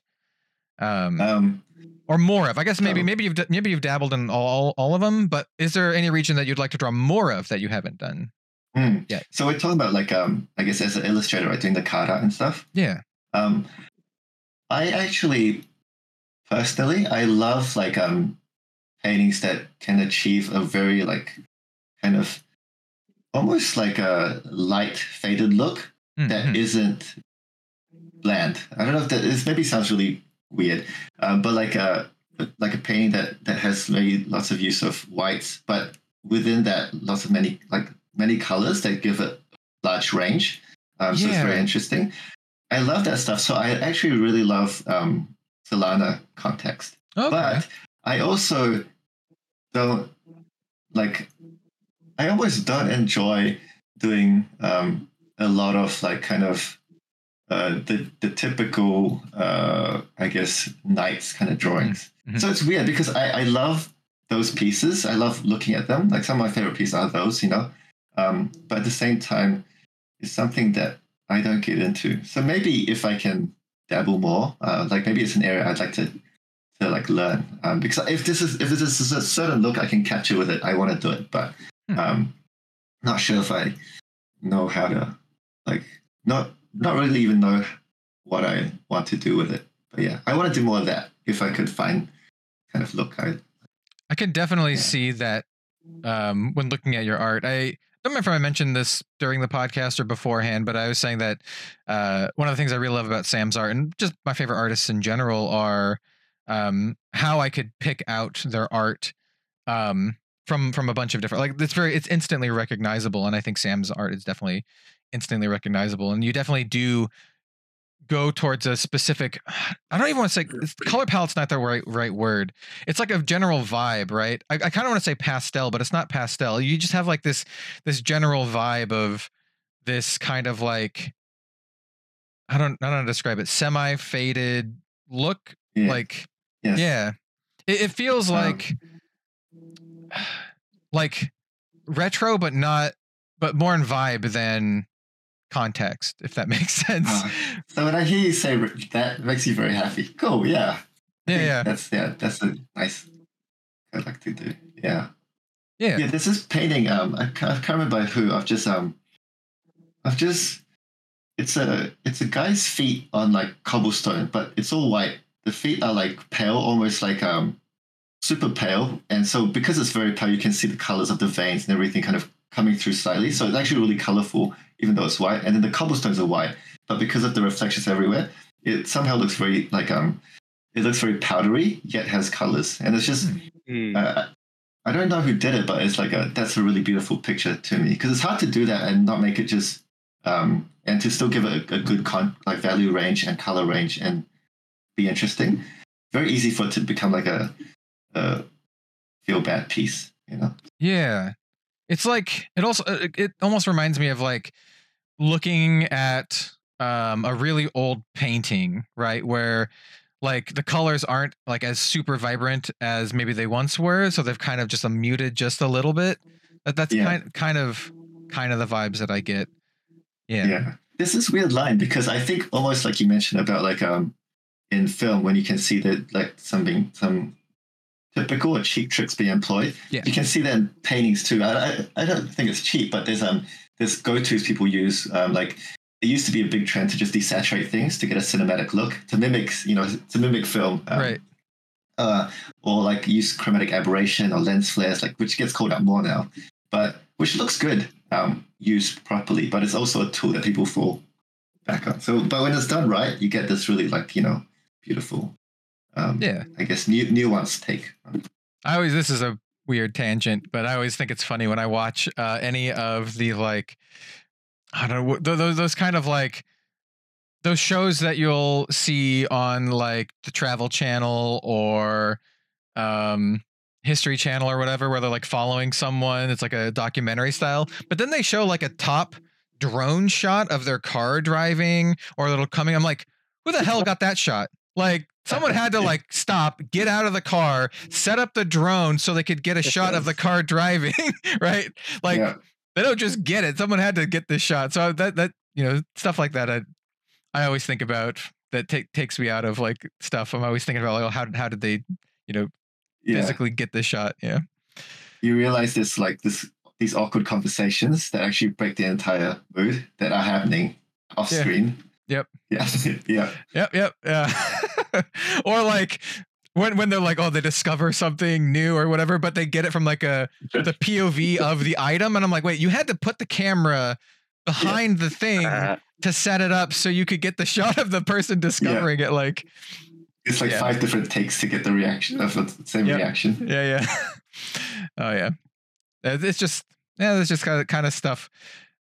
In some ways, learning about media and I would say movies and TV, but like media in general can in some ways ruin it for you, change. But what I like to say is it changes your perspective on it. And, at some point, at least for me, I learned to kind of just ignore it. And I think that helped me enjoy media more, to be honest, because then I just like, it's easier for me to just turn my brain off and be like, I'm just going to try to enjoy this thing and not think too much about it, because if I think too much about it, then it's just going to be exhausting.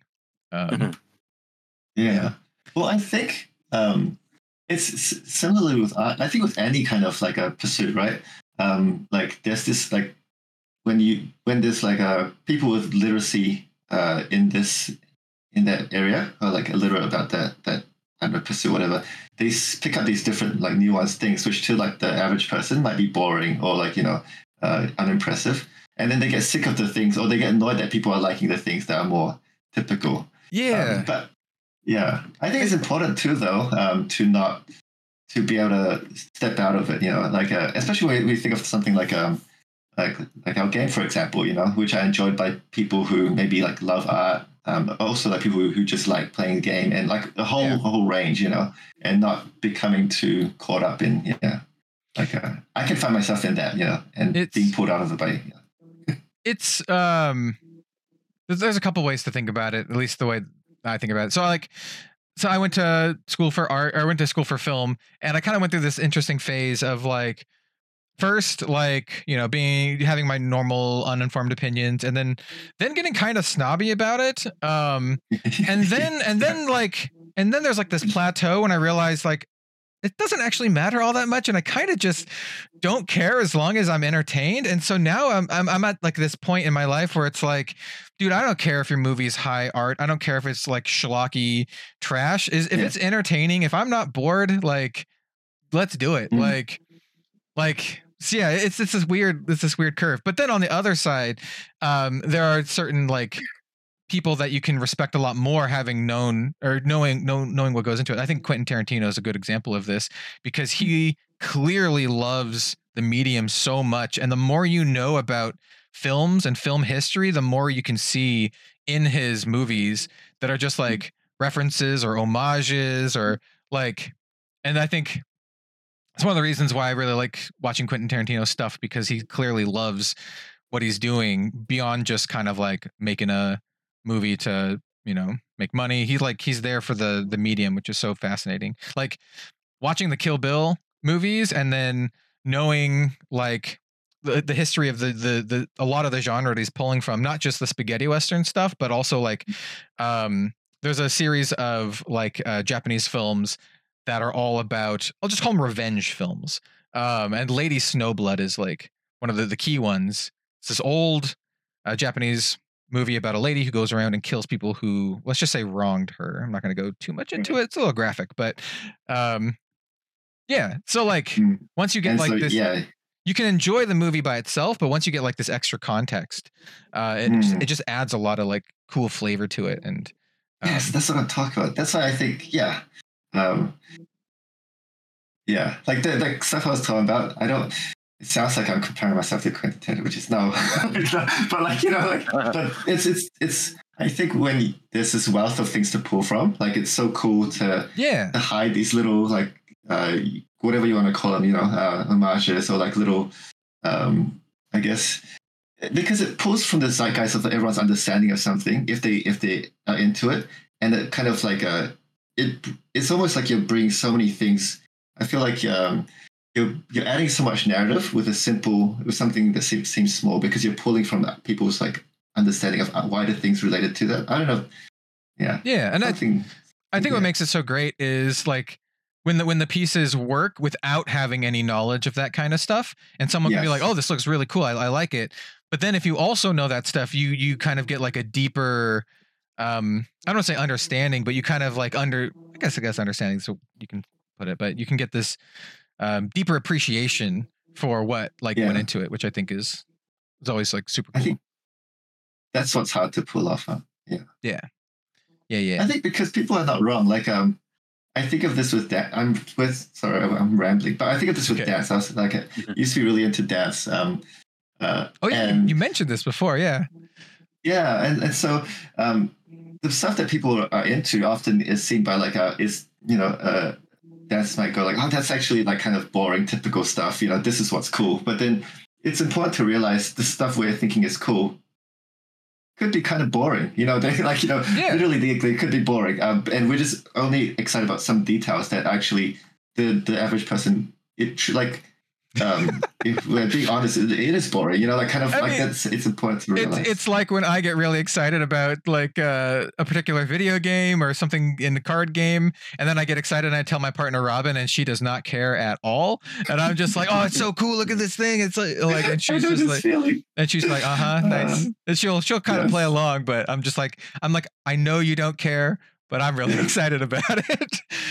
Yeah. Every time I start talking about something like that, like really excitedly, I almost midway through I start to cringe and get really embarrassed, and then I start backpedaling and becoming all shy. And see, I fully embraced it now that I do content for a living. I'm just like, you know what? I'm just gonna let it out. That's what my videos are now. I'm just gonna let it all out and talk about the things that I'm really like passionate about. But I think it comes across not just like for that, but just anyone talking about the things they're passionate about. I really like that, because it shows this level of genuineness that Yeah. you don't always see in people. So yeah, Yeah, I like yes. seeing people being like passionate about whatever they're Yeah, I think so. passionate about, even if it's not something that I care about. I still think it's cool. Mm. So yeah. So I do have a couple more questions before we maybe go to the Arsenal step and see some sweet sketching yeah. from Sam. So let me see. I have a couple others. I think these ones might be a little bit quicker because I'm not sure how much Sam can actually talk about these. So this one is, how do you decide what illustrations are kept in-house rather than sent to the talented art team outside the company? I think they're asking, how do you decide what artists get what pieces of art is kind of what that boils down to. Cool. And I guess I can answer like the face value question, which is like, which ones we kind of do and which ones we give to the artist. And it's I can answer because it's like I think the same across the board. It's what's most suitable. That makes sense. Yeah. Yeah. So yeah. I mean, that seems like the most obvious answer. You just pick who the best artist for the job, I think so. Yeah. Yeah. Let's see.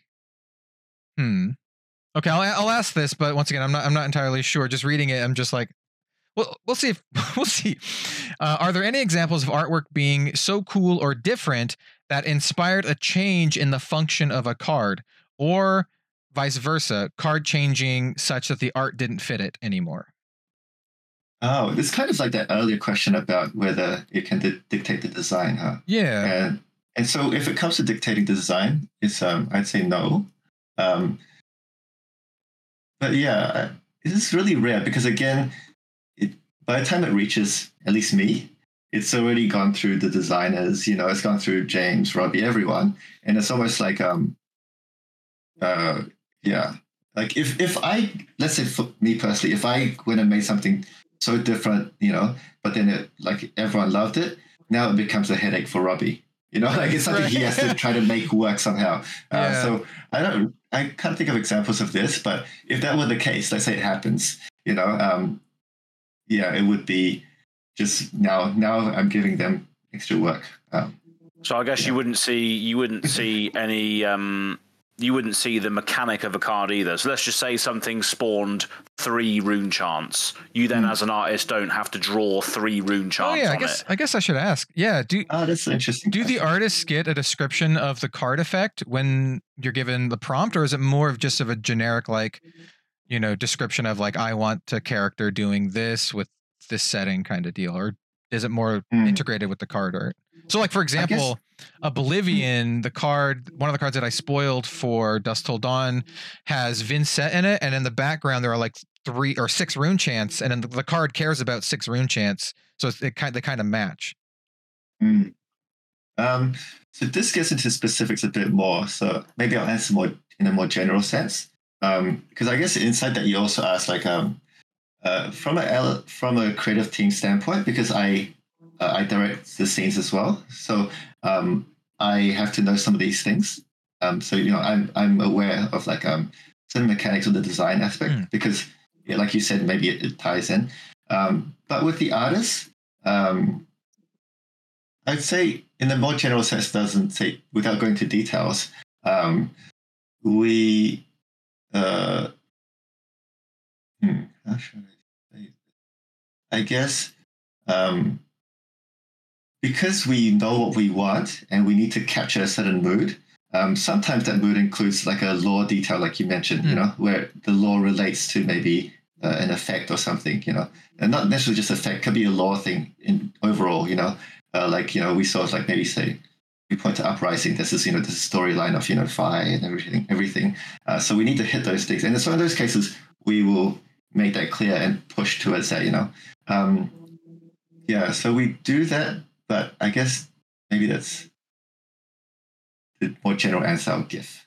Do the artists know? I think I know the answer to this after talking with a bunch of artists, just in general.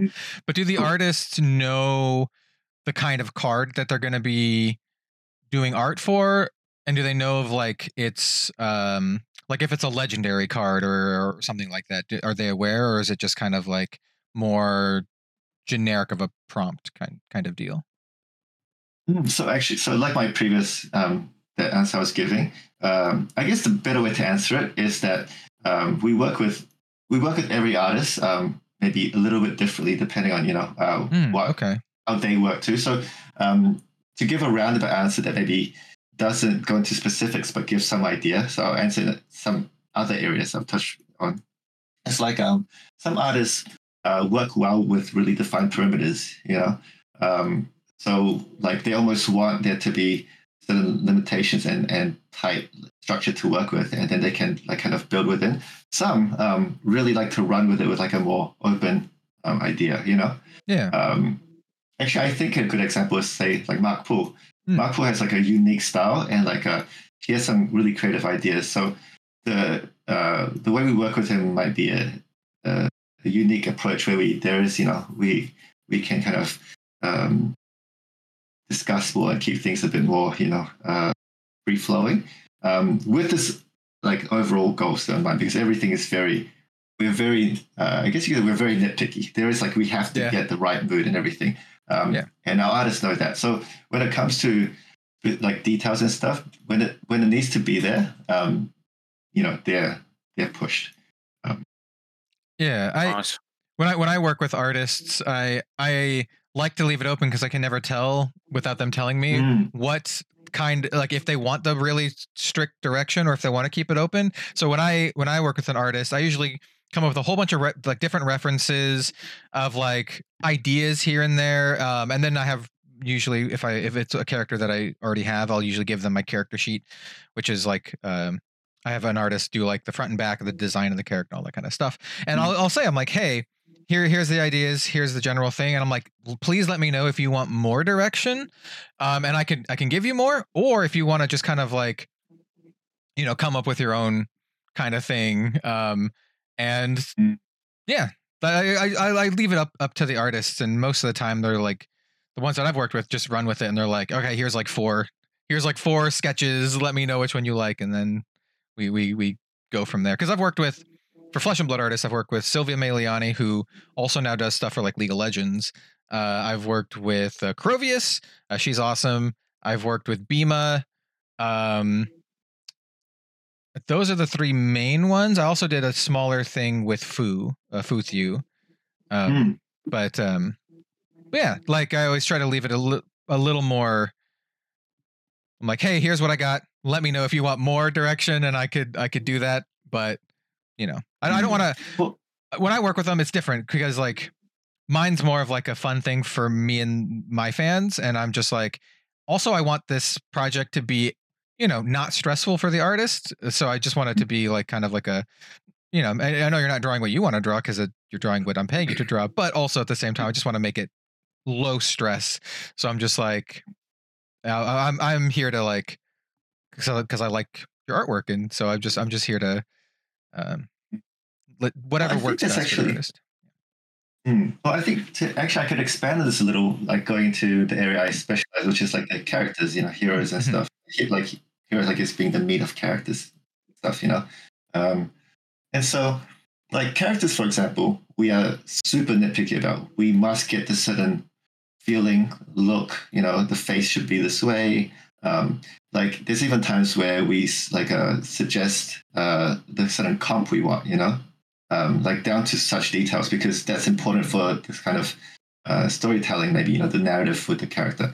But so the interesting thing that I found is because we're making a card game, these are still images. I mean, at least the main image is a still image. It's different from, say, like if you're making a video game where you have to consider, or animation, where you have to consider how optimized the character is to move, to be recreated, to be seen from every angle. Yeah. Like here we can craft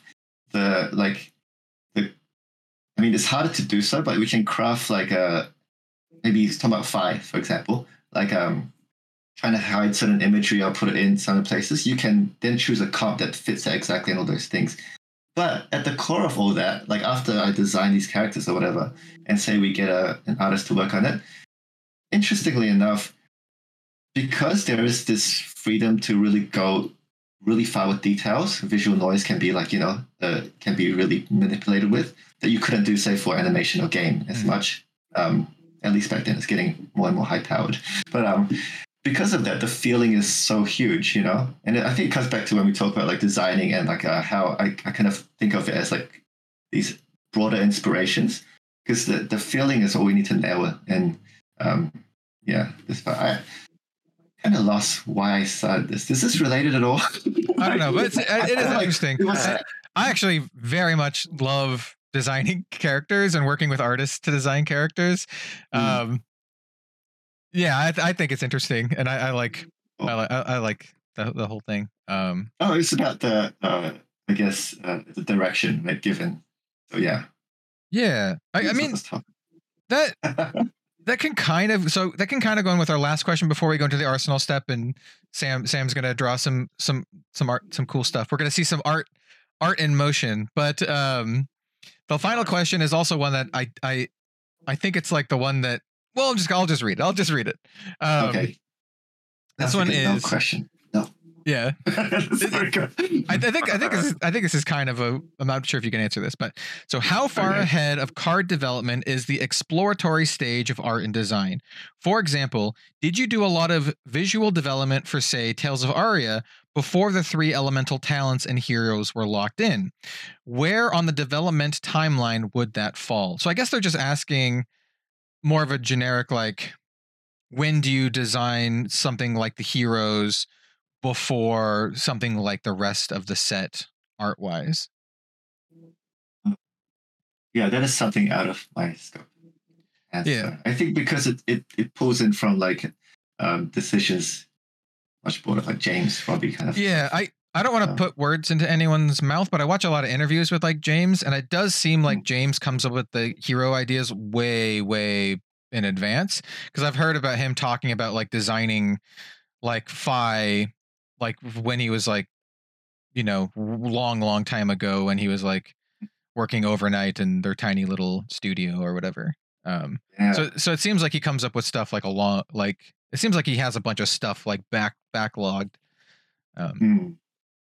But yeah, that makes sense. Yeah, that makes sense.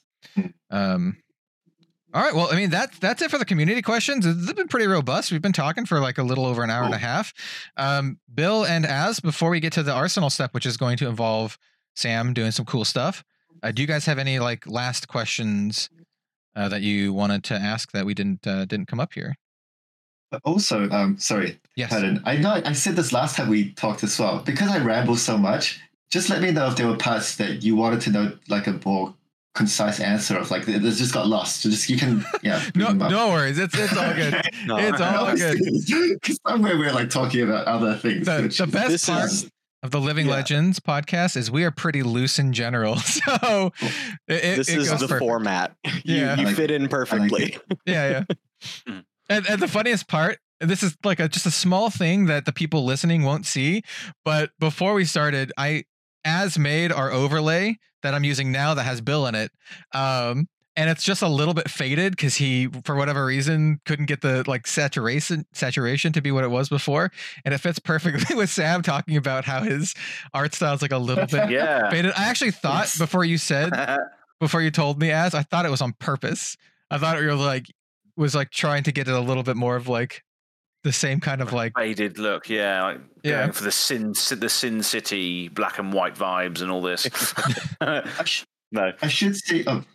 should say something that actually I realized that when I talk about these things, like that I like this kind of look, that is from a very personal, individual standpoint. Like, so I guess like aspiring, like people who want to do art force and stuff, or even like just artists in general, don't take that as like, don't start making faded artwork.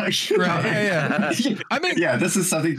That's it. That is good to know, because turn down the saturation on every piece. I do know some of these questions actually come from like aspiring artists and artists otherwise from like my Discord and whatnot. I have a little section in my Discord that's just for like community art. So I see some folks, they post like fan art and like projects they're doing and stuff, because I want to support stuff like that. So that's cool. Yeah. All right. Yeah, I think we touched on pretty much everything. There was a few questions on here which I would have or asked already. So it's nice to see that everyone's on the same sort of wavelength as to what they want to ask the creative team and yourself. So I'm happy to move into this Arsenal step and start seeing these drawings. To be honest. Yeah, I think it's actually really interesting because it's a nice transition from like talking about the art and all this stuff, and then we'll get to see some of it too. So Yeah. I guess we didn't mention it at the start of the show because we just kind of rambled on in like we normally do. Mhm. But for the Arsenal step, it's going to be very special for this episode. Sam is actually going to be doodling our D&D characters, our Flesh and Blood D&D characters, and I'm really stoked for it. And by our characters, I mean, in case you haven't been following our D&D stuff, it's going to be I have a new character for the next session. His name is Vanowith. He's like a sorcerer in D&D terms. I think he's like a rank 5 fighter or rank 5 sorcerer, rank 1 fighter. And then we have Az's character Azra, Bill's character Ona.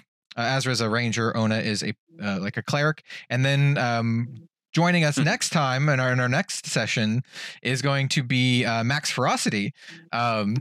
And she is going to be playing a new character of her own design. So you're going to see a little bit of what the character looks like. And we're not going to tell you much about the character's, history or backstory, but you'll see a little bit of it, but not too much. In fact, Rachel hasn't even told me too much, just what the character kind of looks like and her vibes. But obviously she's a mechanologist because of course she is. So yeah, I think there's a D&D in D&D. It's what is it? An alchemist in D&D, or is it artificer? That's it. It's like perfect for it too. Yeah, definitely. Yeah.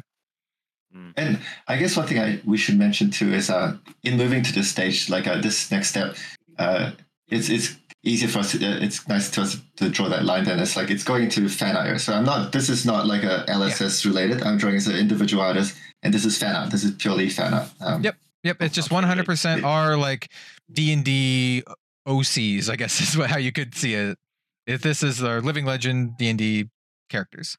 Yep, that just happened to be taking place in the Flesh and Blood world, but it's just our own little fan thingy that we're doing. We're back. Yeah, we're back. No, the squad is here. Okay. The boys are back in town. Boys back in town, yeah. Anyway. Cool. So do we just get into it? So I was thinking I'll move my stuff now so I can draw. But I guess I'll be staring at the screen more and looking over once in a while. Is that okay? Yeah, that's fine. Yeah. I mean, whatever you're gonna do, yeah. Whatever works for you. Yeah. Awesome. And feel free to talk and stuff. Maybe we could start by talking a bit about these characters before we go into, I guess. Actually, I don't know what we talk about in Arsenal Step. Is it just whatever kind of stuff now? Yeah, so pretty much. I figured this part will just be a lot of just talking and banter. We can talk about whatever really. Cool. While you just draw, and feel free to interject as much as you'd like, Sam, and whatever works for you. I don't know if we talked about this a little earlier. I don't know how much focus you want to be when you're drawing versus how much you can talk. Like I said, I know when I'm editing videos, I'm very I turn off all the music and stuff, and I just focus on editing. But everyone's different in multitasking, so whatever. I can talk and do this. Yeah. Okay. Let's just see how it goes. I guess. Should I share my screen? Would that break everything? Okay. If it does, I can fix it still. Okay. So I'll share my screen now, and If it does, it might add another screen. So yeah, it is going to add another screen. But what I think I can do here is I can basically, let's see. For the video viewers, you're having a whale of a time today. It's just so interactive. Brilliant. So yeah, what I'm going to do is I'm just going to reposition all of our little windows, and then I'll add Sam's screen in the middle of everyone, so everyone can see that one kind of in the center. So it'll be a little overlap. So people get to see me editing the regions here in real time in OBS. Exactly. Yeah. Pro tip: if you are a streamer or content creator and you're just learning OBS, there's some really easy tricks you can use. If you hold Alt while dragging the regions, it'll let you basically crop the regions without having to do anything else. You just hold Alt and drag them. Yeah, I used to use the parameters, like the numbers before. Yeah, and just like try. Yeah, until I learned the Alt was the be all and end all of OBS really for me. You literally just hold Alt and drag the zones around. Change that size. Yep. Yeah, just while you're doing that, actually, Bill, what was you drinking last night? Oh, that's a great question. He doesn't remember. What was the main ingredient? Were you drinking like was it clear liquor or like a rum kind of deal? You drinking like a vodka? I had a couple of drinks that were like basically just like rye and cokes. Okay, sure. Yeah. A couple of those, and then one of my friends was making me the signature cocktail from their wedding, actually, which was like basically a cherry Coke style deal. Oh yeah. And then I think at one point I was just like, you know what? Just give me some like Dr. Pepper and Fireball. I don't even care anymore. Oh yeah. Yeah, it's just pure. That's just like sugar incarnate, isn't it? Really? Oh yeah, pure, pure sweet. Yeah. Pro tip: this is really delicious, but also, I guess it depends on your alcohol tolerance. Back in college, we used to drink basically any kind of like fruit drink and mix it with like rum or vodka, and it delicious. By the way, you can do like. You can get like a big glass and do like maybe like this much hard liquor and then taste the alcohol and then fill the rest up, and that's a good way to get absolutely plastered. Yeah, vodka orange juice is what I used to do. Just pure simple screwdriver. Yeah, man. But it's so acidic. You know, you just don't taste the vodka whatsoever. It's brilliant. What we would do is we would just essentially get like whatever fruit drink, like a Langer's just jug of like, I don't know, like mango punch or whatever. And you just dump that in.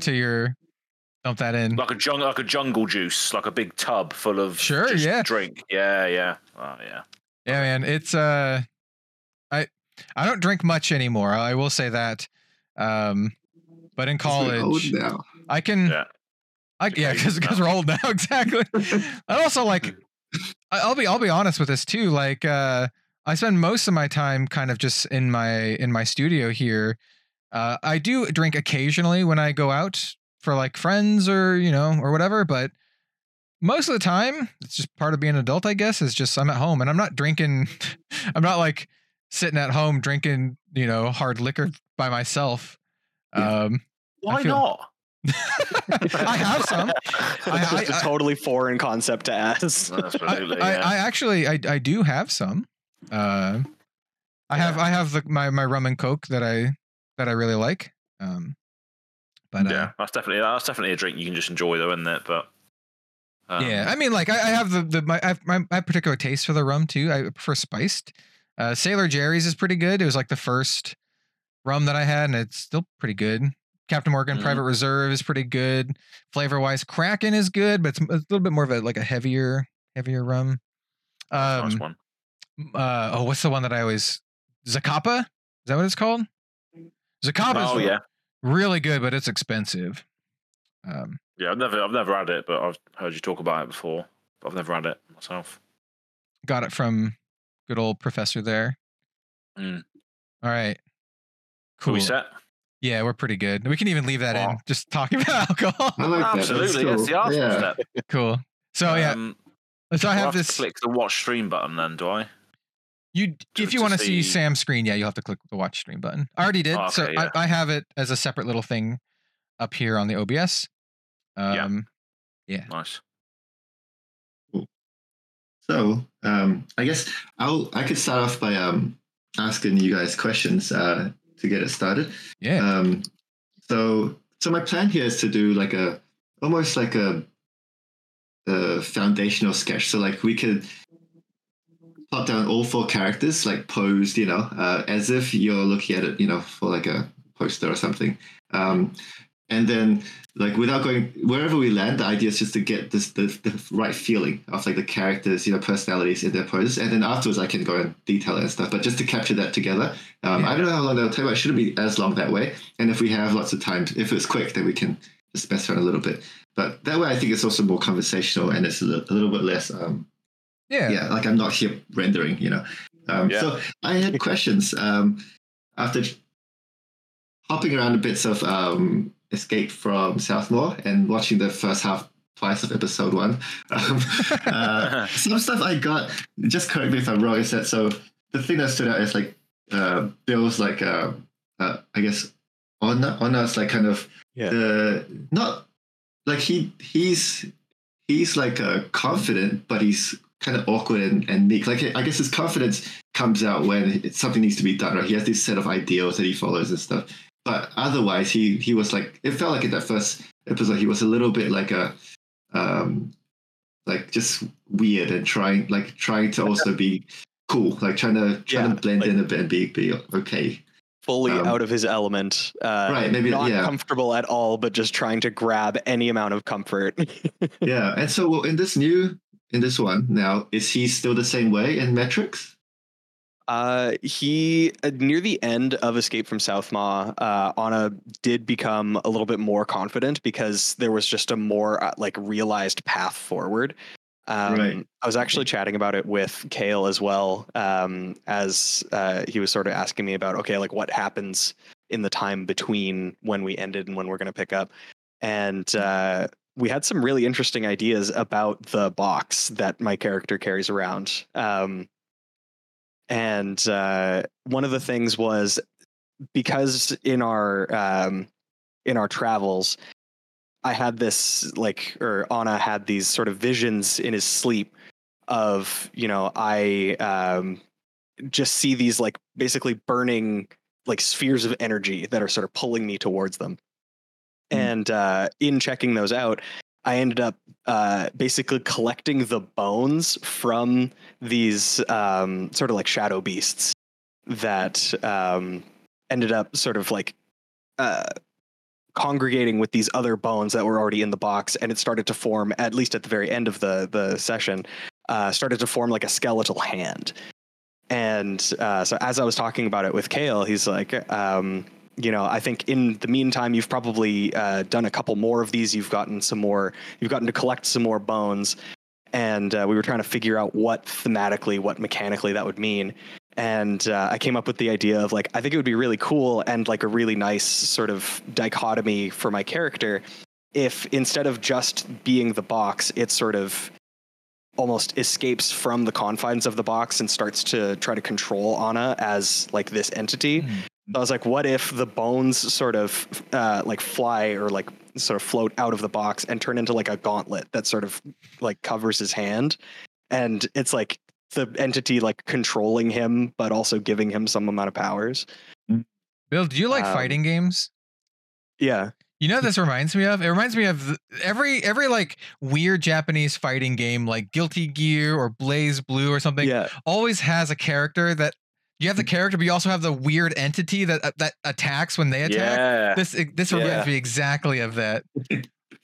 Yeah. No, there's a bunch of those, but yeah, I was like, I don't know. I loved chatting about it with Kale. He has such a realized like vision of this world, and being able to just work with him on stuff is really nice. That's one of the reasons why my character, I left a decent amount of it, like probably over half of it, just sort of in his hands, where it's like, I'm just gonna like basically follow your lead. I want you to like utilize my character as a piece for story. And so started out with just this this cleric, this priest from Solana that it was like extremely pious for his entire life, only knew the light and the workings of the light, and then all of a sudden finds himself in a really tough situation, like through a battle or something in his past, where he was basically left for dead and like praying to the gods. Nobody was listening, and then all of a sudden this demonistary entity sort of creeps into the back of his mind and says, "Hey, I can help you. Like, what's up?" And then just sort of moving from there. And like so far, I think Kale has an idea of what the entity is that has decided to help him out, but I don't personally. I have no idea. Oh, I think okay. It's really cool. That's cool. Okay. So it's like you can see my screen here, right? is this idea of like the box kind of becomes this chunkier gauntlet kind of the thing in mind? Yeah, Okay. basically. Is that picture you have here? Is that just an early reference, or is like the design to follow? Oh, that's just a stock image that I found on Okay, cool. Google. Like Yeah. you just look up like Templar or Cleric or whatever, and that's sort of what comes up. I think it's a D&D reference image, but yeah. Cool. So we can mess around. Yeah, you can do whatever you want, really. Okay, Yeah, I was gonna cool. say, I think that like character, like physical design wise, I think Bill's character is the least defined of the characters that we have. Yeah. I do like just he's just a guy. Yeah, I think that's how I described it to Sam. I was like, Bill just says he's just like a dude. He's just like a guy. Yeah. Yeah. I've copy pasted these. Is this like fragments of bone that are Yeah, and I think it's like kind of something attached, right? Yeah, this is perfect. So like this is exactly what I had in mind. Cool. Well then we have Azra, right? Azra, yeah. Azra. He seemed a bit more like blunt and straightforward, like no nonsense feeling. When he came into the bar and he's just like, what is this? What do you do? Is that the kind of feeling throughout? Yeah, very much so. I mean, he during this campaign, he's on a quest to try and find his lost brothers. But the sort of time that passes between the end of the campaign and what we're going to be doing in this next one. Can I say it on this podcast, Kel? Because obviously it's a big spoiler, isn't it, as to what happens? Okay, well, that's the thing. First of all, I want to say, people, if you have not, the last episode has not been released yet. Yeah, we haven't premiered the final episode of Escape from Southmaw. I guess be vague about it. I guess you can be vague. Don't give like straight up spoilers about what we found at the end. We do find some interesting stuff at the end. And there's a reason why my character, it's not like a drastic reason, but I'm not going to be playing villain on the next episode. I'm going to be playing a new character. Yeah. But yeah, I mean, the concept of the characters you can see in front of you, Sam, is pretty much the same sort of thing. But I've been speaking to Kale, and there's going to be some. So his sword is going to be a lot different. It's going to be like a sort of almost alien-esque, extra-dimensional style sword. If you look at Erase Face, for instance, it's like this piece of art that is basically altering the reality around it and like revealing a separate dimension around the impact. So he basically going to find a sword that when he swings it, it alters reality around it. Basically, when he swings it, and that's going to potentially come from the Ariathiel world behind the world of Wraith. I don't know the sounds lore like some Demonastery Runeblade shit to me. Yes, very much so. So he's going to have that's going to be the main sort of. He is going to Azra is going to be a reformed character as well because of the developments of what's happened in the campaign. So he's not going to be as aggressive, not going to be as blunt as what he was in the. Okay. So he is going to be a bit more reformed in the next campaign, a lot more sort of a bit more happy-go-lucky, I would say. So a bit more sort of upbeat rather than brooding and all this. But the sword is the main. The extra-dimensional sort of situation is the main thing. I would say would be the standout point for it. Cool. Yeah. Okay. Yeah, and even that pose there is more like pure righteousness. Rather than just brooding, leaning on his bike sort of situation, that looks a lot more purpose in his pose already, which is nice. Yeah. Awesome. Okay. I'll come back and like move these things around to fit together. But I'm just trying to capture the feeling as we talk, and just mention like, oh, this is not the feeling here, or change this or that, and I'll just Cool. This step is like. It's very like flexible, so it's fun to just mess around and just change entirely if you want.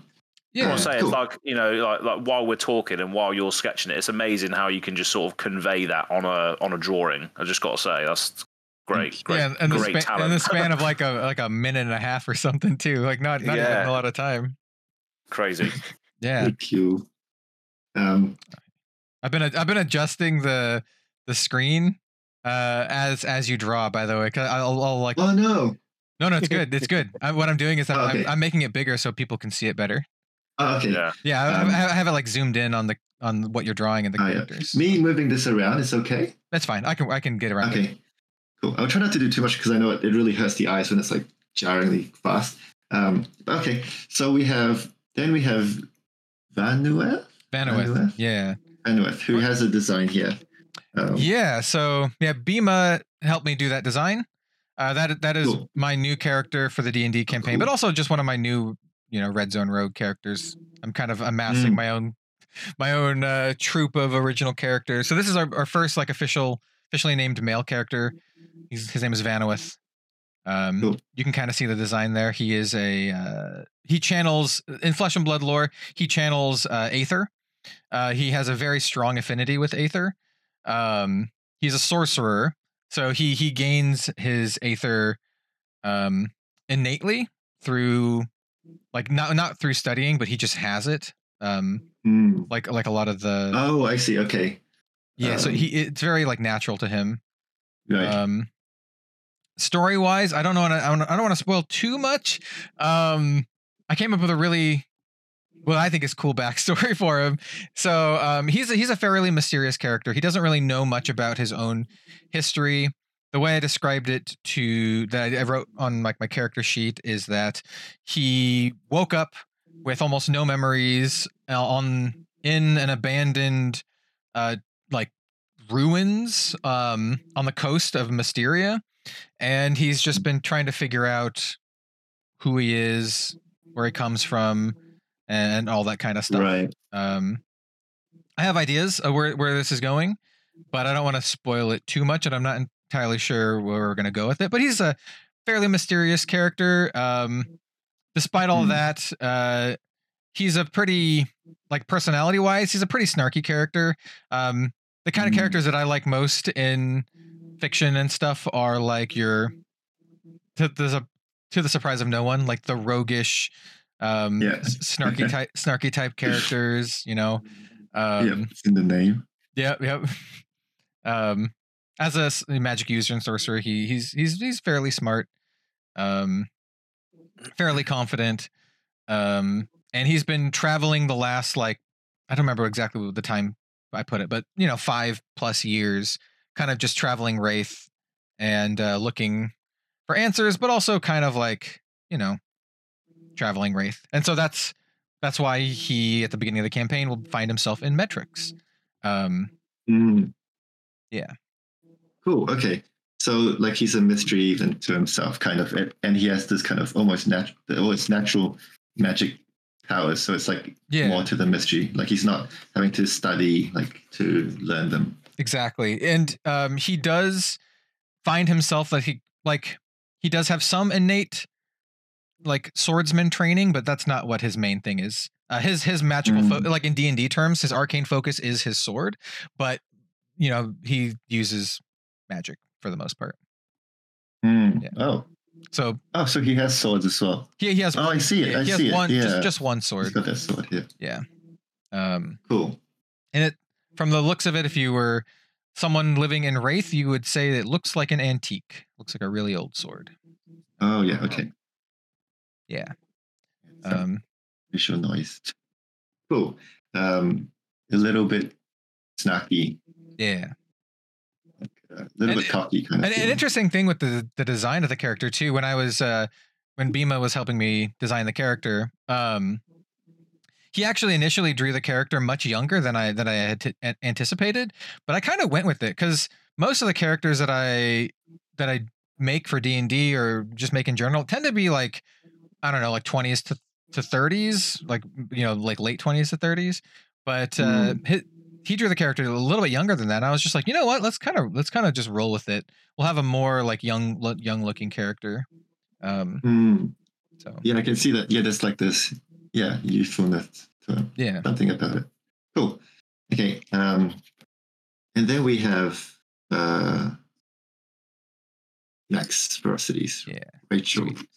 Yeah, and she wrote a big old paragraph for me that I gave to Sam. I was like, and she, by the way, I know she's not here for this, but Rachel is going to be, Max Ferrasi is going to be incredibly excited to see you draw her character. By the way, Sam, she's a huge fan, and she said she was like fangirling out when I said that you might draw our character. So that's cool. She's amazing. I mean, the cosplay stuff, all the dude, those reveals were crazy. Her her Data Doll outfit is like insane. I helped judge the cosplay contest where she debuted that, and I was just like, the funny thing is like I got dinner with her her partner and Flake the evening before, and she was like worried about the cosplay contest, and she was like worried. She's like, oh, maybe if I'm lucky I'll get 3rd or 4th place. And then after I saw it, I'm like, are you crazy? It was so good. Like I know a lot of people like doubt themselves, but I was just like, it was so good. Yeah, like it's crazy.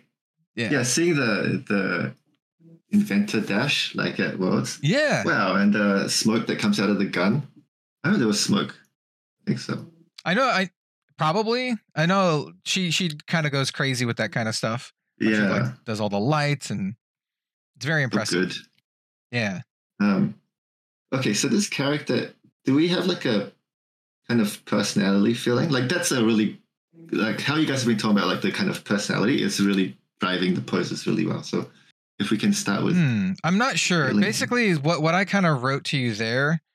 Let me go look up. Let me go look and find in our little D&D chat what she said. There is a note at the end that says she's a practical gal. So I imagine. Yeah. So I know, like, character-wise, she's a mechnologist. She really cares about working and inventing, and I think that kind of reflects her own personality. Like, she's a cosplayer. She makes her own cosplays, and I think that kind of like goes into this as well. Let me see if I can find exactly what she said. Or she might have DM'd it to me, actually. I'm trying to imagine this like a kind of like a mechanic feel in my mind, like the practical part. I imagine like maybe a little bit like more rugged in some aspects. I'm not sure. Olive skin, gray eyes, dark red hair, messy bun. One thing that stood out to me when we were chatting about it on that call that we did was her holographic shield that she mentioned. Oh yes, okay. Yeah, so it's like a shield made of light almost, isn't it? She definitely wants pants. She definitely wants pants and boots. She's an artificer. She could have a gadgety, homebrewed Evo type pieces in her laser pistol hologram shield. But she's, of course, open to even a stick figure with goggles if it comes from Sam. Yeah, brilliant. So it does sound like... yeah, it does sound... Let me see if... That's what she wrote for Sam, but let me try to find the other chat that we had and see if there's other details we can tell Sam. I love the character and movement that you're already able to put in just with this stance. This is a powerful stance. Yeah. Oh. Yeah, I love it. Oh, I'm just scrolling through this the chat we've had for the next D&D session, and it's super cool already. I hope people are stoked for it because Kale already has the name of it. I'm just kind of scrolling through and I see like the name of the series, the logo and that. Yeah, it's gonna be cool. Let's see. We're gonna think how we can play some. I think it's a long chat, so I have a lot to scroll through.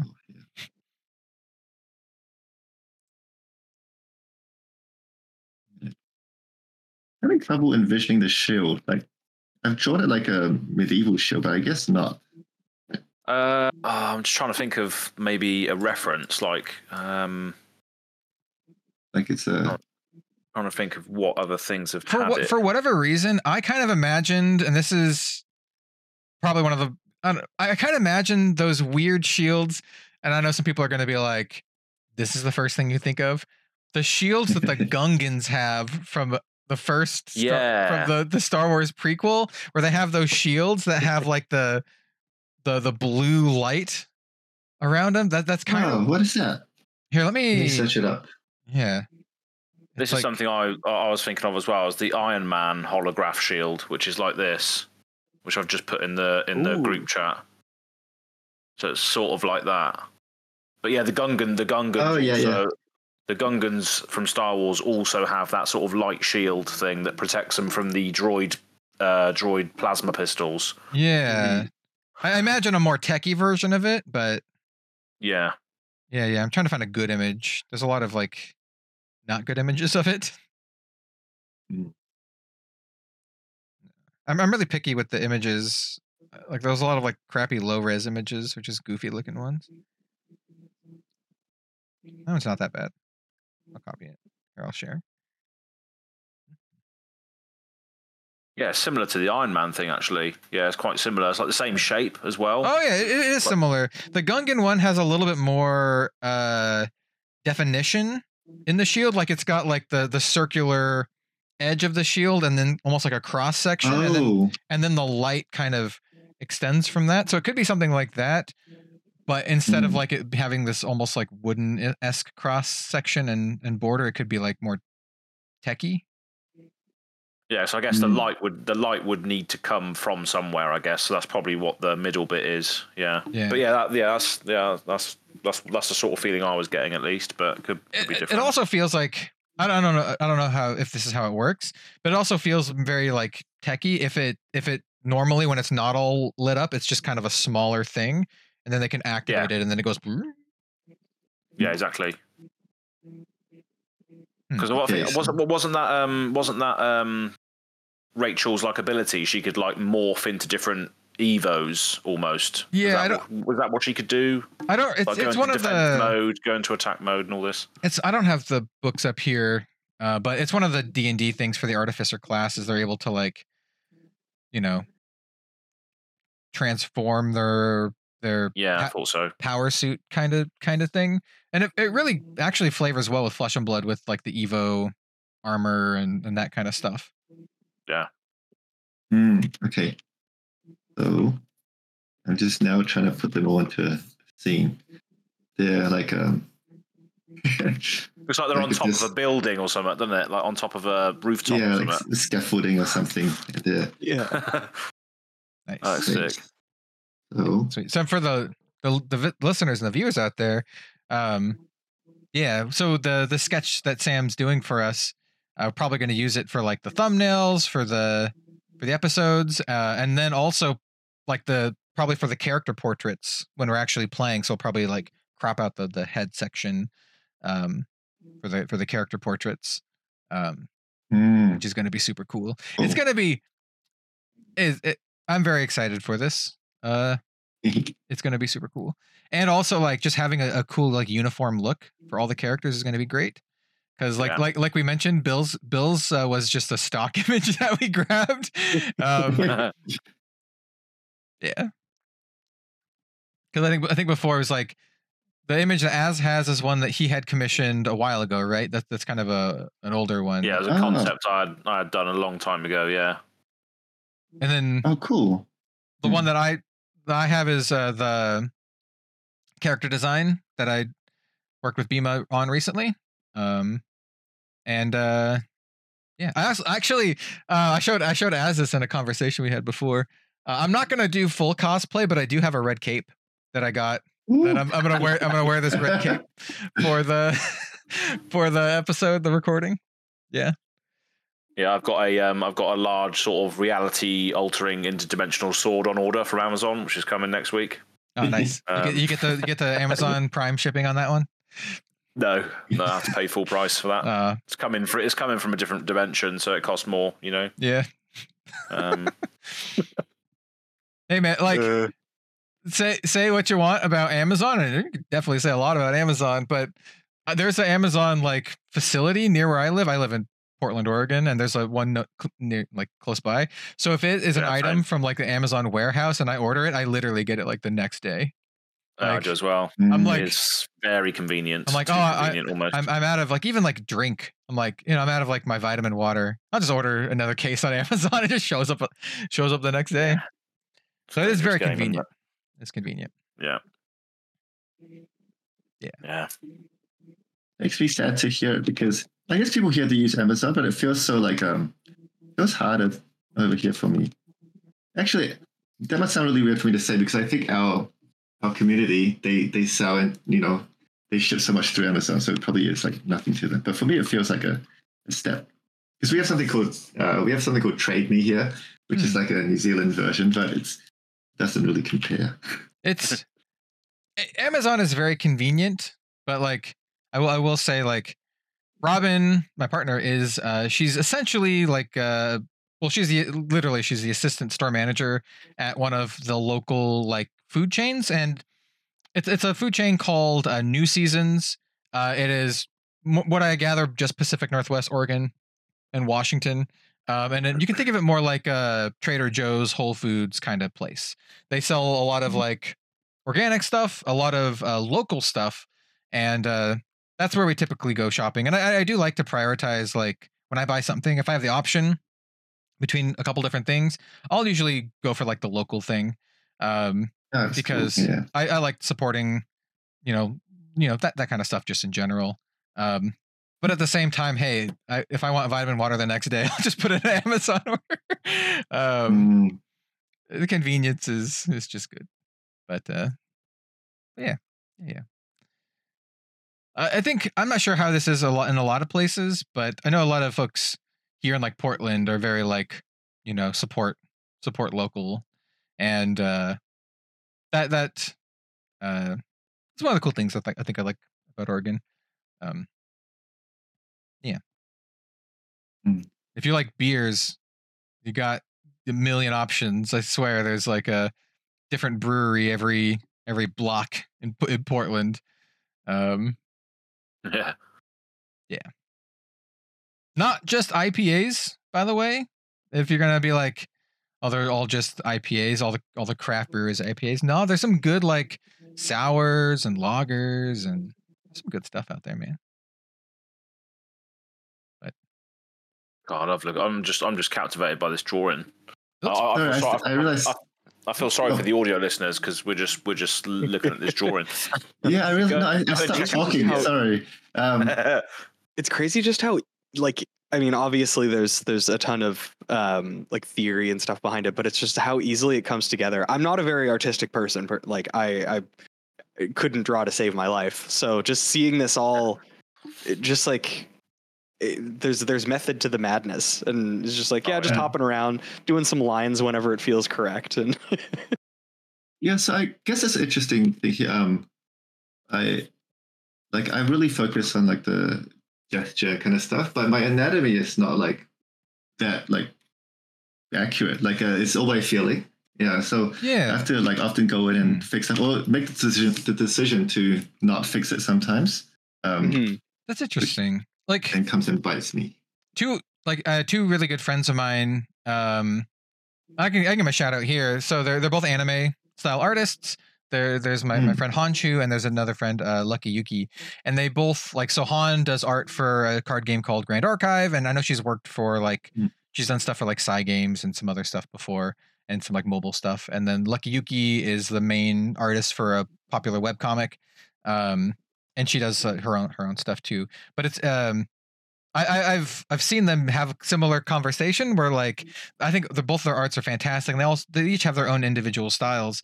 But like it was like really cool to see like Han being like, when Yuki posted a thing, she was like, oh, I love how dynamic your pose is. I'm trying to work on my like posing and stuff, and just kind of like the back and forth between the artists about that.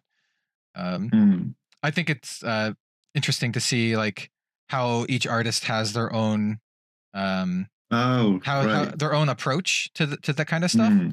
I think maybe partially it's to do with the background. Like you can kind of Actually, that's interesting that we were talking about before, like influences. Mm-hmm. Like when you see artists, and when we talk about Frazetta, like whatever people want to think about it, like if it's outdated or whatever, you can still see like all the way to your favorite artists now. Maybe the person they were influenced by, and the person they were influenced all the way back to like Frazetta, all these people who like kind of were early fantasy artists and stuff. You can see those like styles come through, and that's so interesting. I think it's interesting as well. I think it's one of those things too. When I was a kid and seeing those like old fantasy style arts, I had this weird notion that I was like, oh, this is old and boring. But as I've gotten older, I've actually grown like to appreciate it like way, way more. And you mentioned Frank Frazetta, but like other old fantasy artists too that have come to very, very much appreciate, like Jeff Easley is another one, like old school like D&D artist, and I'm very much enjoy and love their work now. There's another one. Oh, who did he just had one on? It's not Ed. That's art. Okay. There's another one that I just backed on Kickstarter who just he's doing an art book. I'm gonna try to find it. Because I started to pay attention more to like these classic artists and the ones that are kind of still around and working, and I feel like that's not always going to be the case as time goes on, and so I want to do what I can to support these folks. Oh, Larry Elmore. Yeah.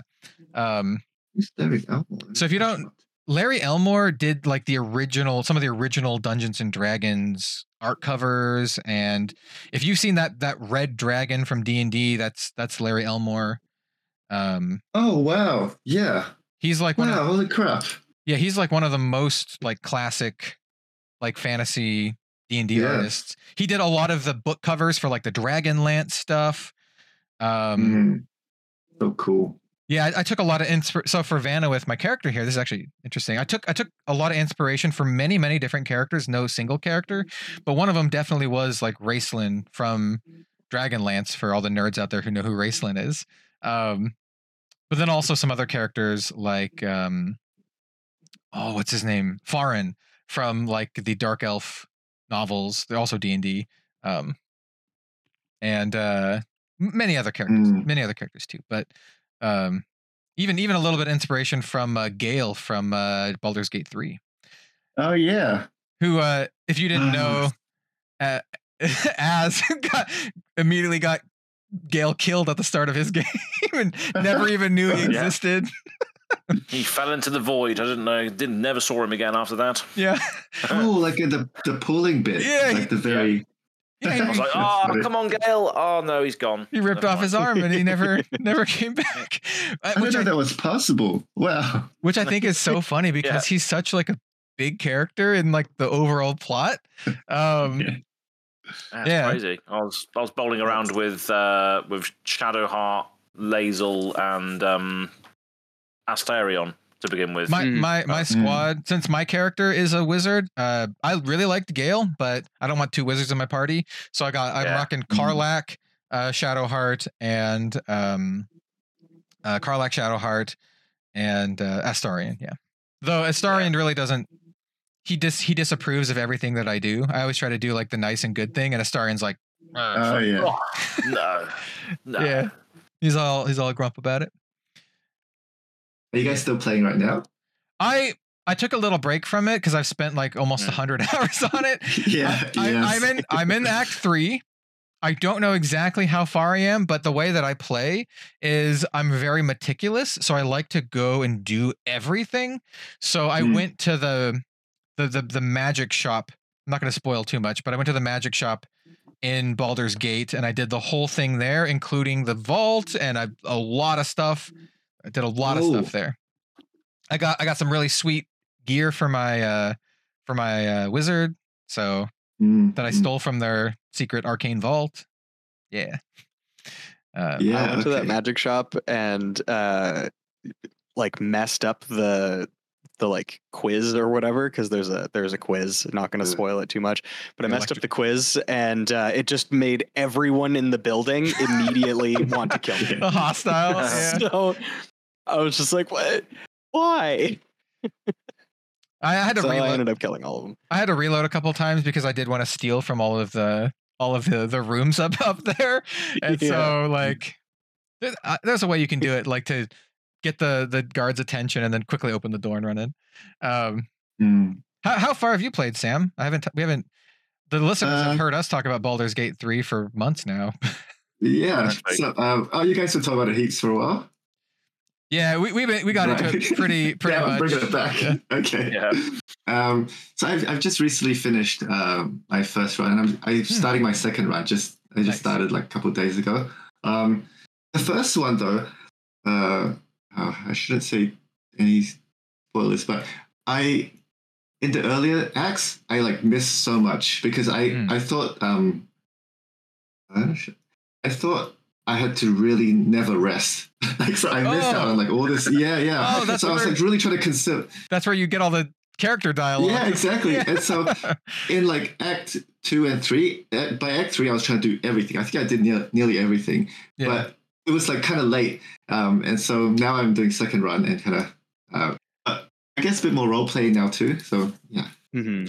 That's literally all I was doing. I was just trying to get to camp and get Shadowheart in her nightgown the whole time. that was the reason I was playing the game.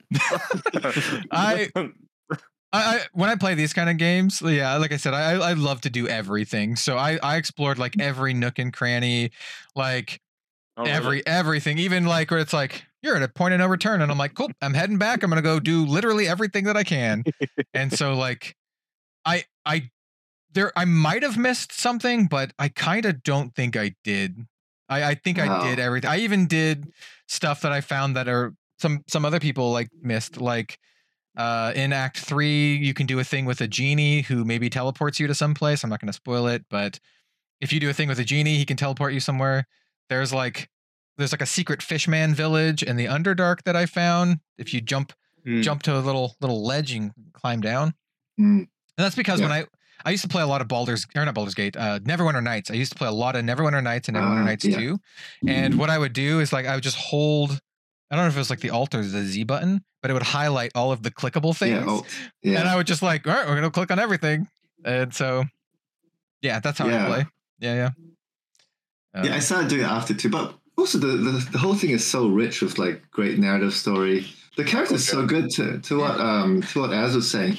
So good. So I'm like you, my second run, I'm playing like a Shadowheart simp. Like I'm playing like a cleric. You know, it's like all this interesting new stuff. But like, and I just didn't realize how much I missed in the first act. Like within the first few hours, like all the dialogue and everything and all the extra things, like all missed it all. But I had the same thing I think I was saying to you, Cal, I'm not sure, with Divinity Original Sin 2. Oh yeah, good. I had to quit twice. I never finished it because it took so much of my time that I realized I was not getting stuff done. I had to just it's too addictive. I had to just cold turkey it twice, and then I uninstalled it. Never finished. That's basically what I had to do with Divinity as well. Like I loved that game. It was so much fun. But it's just it took up so much of my time. I was sitting around trying to like figure out like there's that stone maze. I just spent hours there trying to. Would you say there's more to do in Divinity than Baldur's Gate? Is it more open? Because I loved it. I got past Fort Joy, and then it opened up so much that I was just like, oh, what do I do? It's the same experience that I had when reaching the Baldur's Gate in Baldur's Gate. It opened up so much that I just sort of lost interest, and I'd already romanced Shadowheart at this point, so I just didn't care. Well, you got to finish your story though. Complete. I finished it. Yeah, it was great. See, the thing is, it's happy like ending. I'm at the point where like I don't want to spoil it, but I'm in Baldur's Gate and I'm slowly, bit by bit, like doing everything that I can in Baldur's Gate. So like my squad is now set up in the inn. So like my rest area is the inn. Yeah. And I'm investigating some murders. I'm just kind of slowly going through that and doing everything. Good. Yeah. Oh, well done. Like, sorry. Oh no, go ahead. Well, I was gonna say, like, actually, to just kind of circle back to some of the things you were saying, even with Divinity Original Sin 2, I felt like that was a bit more rough around the edges. Like if you change your character's like face, the portrait becomes like the worst thing ever. It becomes like pixel soup. Yeah, but even those things, the game in all of that, I think Baldur's Gate, Original Sin, you can feel like the heart put into it. That feeling is like you can feel, and I think that trumps like all these little like technical things, because you can see the art and everything was like done with so much love still, even if they were technical like issues. It's like it comes through. I don't know how to place it, but I think going back to when I was saying like I can look at old pieces and be like enjoy and be happy about them. It's that same kind of thing where I'm kind of looking at like maybe what I like, I can remember like the joy there. Maybe I don't know why I brought it back there. Yeah, it's a great game. It's crazy to me. I posted this on Twitter earlier a couple days ago, but like there's so many good games this year, like really good games that it's funny that like Baldur's Gate 3 is like maybe one of the best like CRPGs ever made, and I think it's like not the clear best game of the year for me, which is saying a lot that there's so many good games this year. Because like, what are the other ones? Oh, there's a lot. So like, I just finished Sea of Stars the other day. 100% completed Sea of Stars. It is a retro inspired JRPG or turn-based RPG. Think of like Chrono Trigger or like or like Golden Sun. I absolutely love Sea of Stars. It is so good. I think it is a masterpiece. I think if you like that genre, it is a must-play game. And then another indie game, Lies of P. It's basically the one that's like Dark Souls, but with Pinocchio. I think that is also a masterpiece of the genre. It is so good that I think you could mistake it for an actual FromSoft game, the makers of like Dark Souls and Elden Ring. I think it's that good. It is wonderful. And then other than that, there's like Resident Evil 4 remake was really good. Diablo 4 was really good. Remnant 2 was pretty good. What else? Oh, I'm currently playing Alan Wake 2, and it is so good. If you like horror, if you like that kind of stuff, Alan Wake 2, brilliant game. Is that the one, the torchlight guy? Like you just have a torchlight only? Yeah, you have your flashlight and you have a gun, and it's very like narratively inspired by a lot of stuff like Stephen King and Twin Peaks and all this kind of stuff. The first game is one of my favorites of all time, and the sequel is like a lot scarier. They're going into a lot more horror, and it is just narratively really good and interesting. If you like weird stuff, weird stories like Loki, or that's a modern example, but like if you like weird stories like Twin Peaks or like Loki, or it's so good. And it's also contained into like their own little universe. So if you played Control, there's a lot of things from Control in it. Right. Oh, I got it. I never picked, like I installed everything. I never played it. Oh yeah. Control. I wanted to ask you, because like we like horror, right? Mm-hmm. For me, like I don't get scared. I like typically don't get scared watching a horror movie. Like and if I do, like after watching it, it just washes away like really quickly. But games, yes, I'm so bad at horror games. I can't, like this one stuff. I can't, like Alien Isolation. Yeah, like too hard for me. I'm like freaking out. Yeah. So I'm kind of the same way, and I think it's because of your ability to put yourself into your character's shoes, and you're physically playing it. So it feels urgency and immersion. So it feels like you're more in danger than like a character on a movie or something like that. I understand that entirely. Because like it's crazy.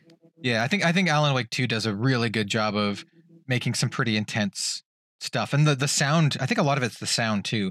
The sound is just really good at like making things like put you on edge. Yeah, good game. That Silent, which is the reboot of not reboot, but the Silent Hill that was a really big installment. The one where you're in like a countryside kind of feeling. There's like these. This is family. Is it 7? No. Resident Evil. Is it a? Oh no. Yeah. Like the Resident Evil 7. The Village. Yeah. Well, 7's the one where you're in the family's house. Village is the one where it's more like a Castlevania kind of thing. Actually. Oh, I didn't finish Village, but the house one, 7, I guess that was. Yeah. Oh, yeah. Like that had the thing where it's almost where it fun because it's scary, but I quickly got like at some point you get the guns to become OP, which makes me feel good. Like I like it's just at some point where I'm too scared, I'm like, yes, I'm like powerful now. I don't know, which people don't like sometimes. I think so there are like parts in Alan Wake that I think are really good because of that, where they like take away your guns, or you have like almost no ammo, like something busts through a door and you got like 2 shotgun shells and you shoot the guy and he's not dead, and then you're like, oh crap, like I have to run, like I can't fight this thing. It makes things intense, and so you're just it's good. Yeah. There were those scenes in like I think was it Silent Hill, Resident Evil, where back before like they'll just switch the camera on you, so your aiming goes like crazy. Like you move to one scene and it's like the bathroom's now seen from this other angle, and you're like, what the hell? You're trying to the crappy controls. It's like the old school Resident Evil games with like the PlayStation 1.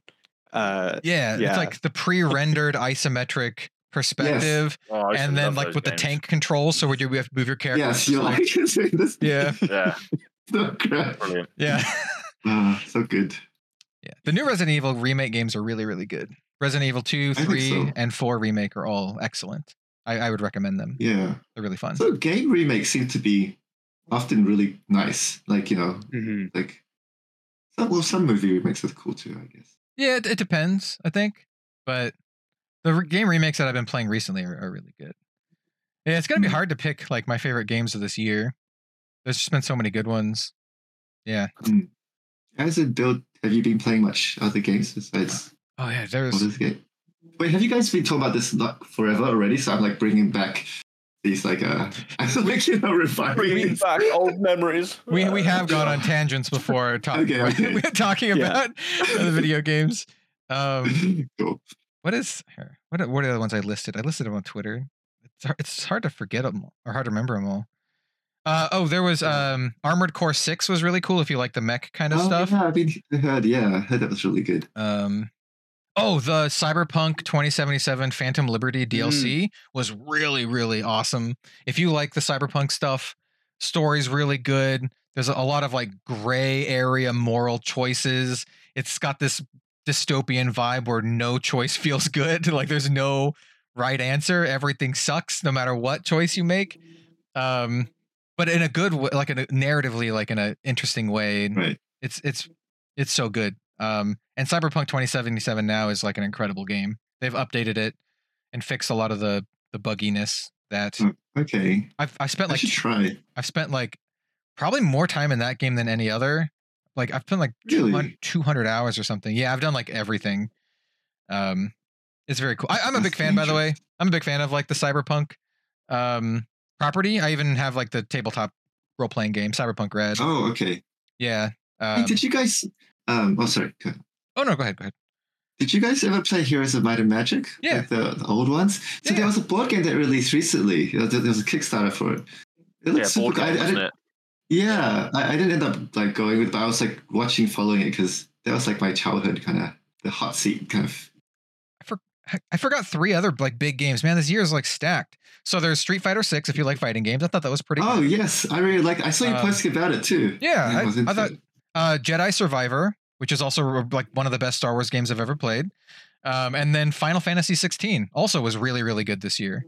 So like, yeah, this year is like got so many like banger games, dude. And that's not even like talking about the Nintendo games. I don't really play a lot of Nintendo games, but I know people really liked the new Mario. There's the Zelda game that came out this year, like Tears of the Kingdom.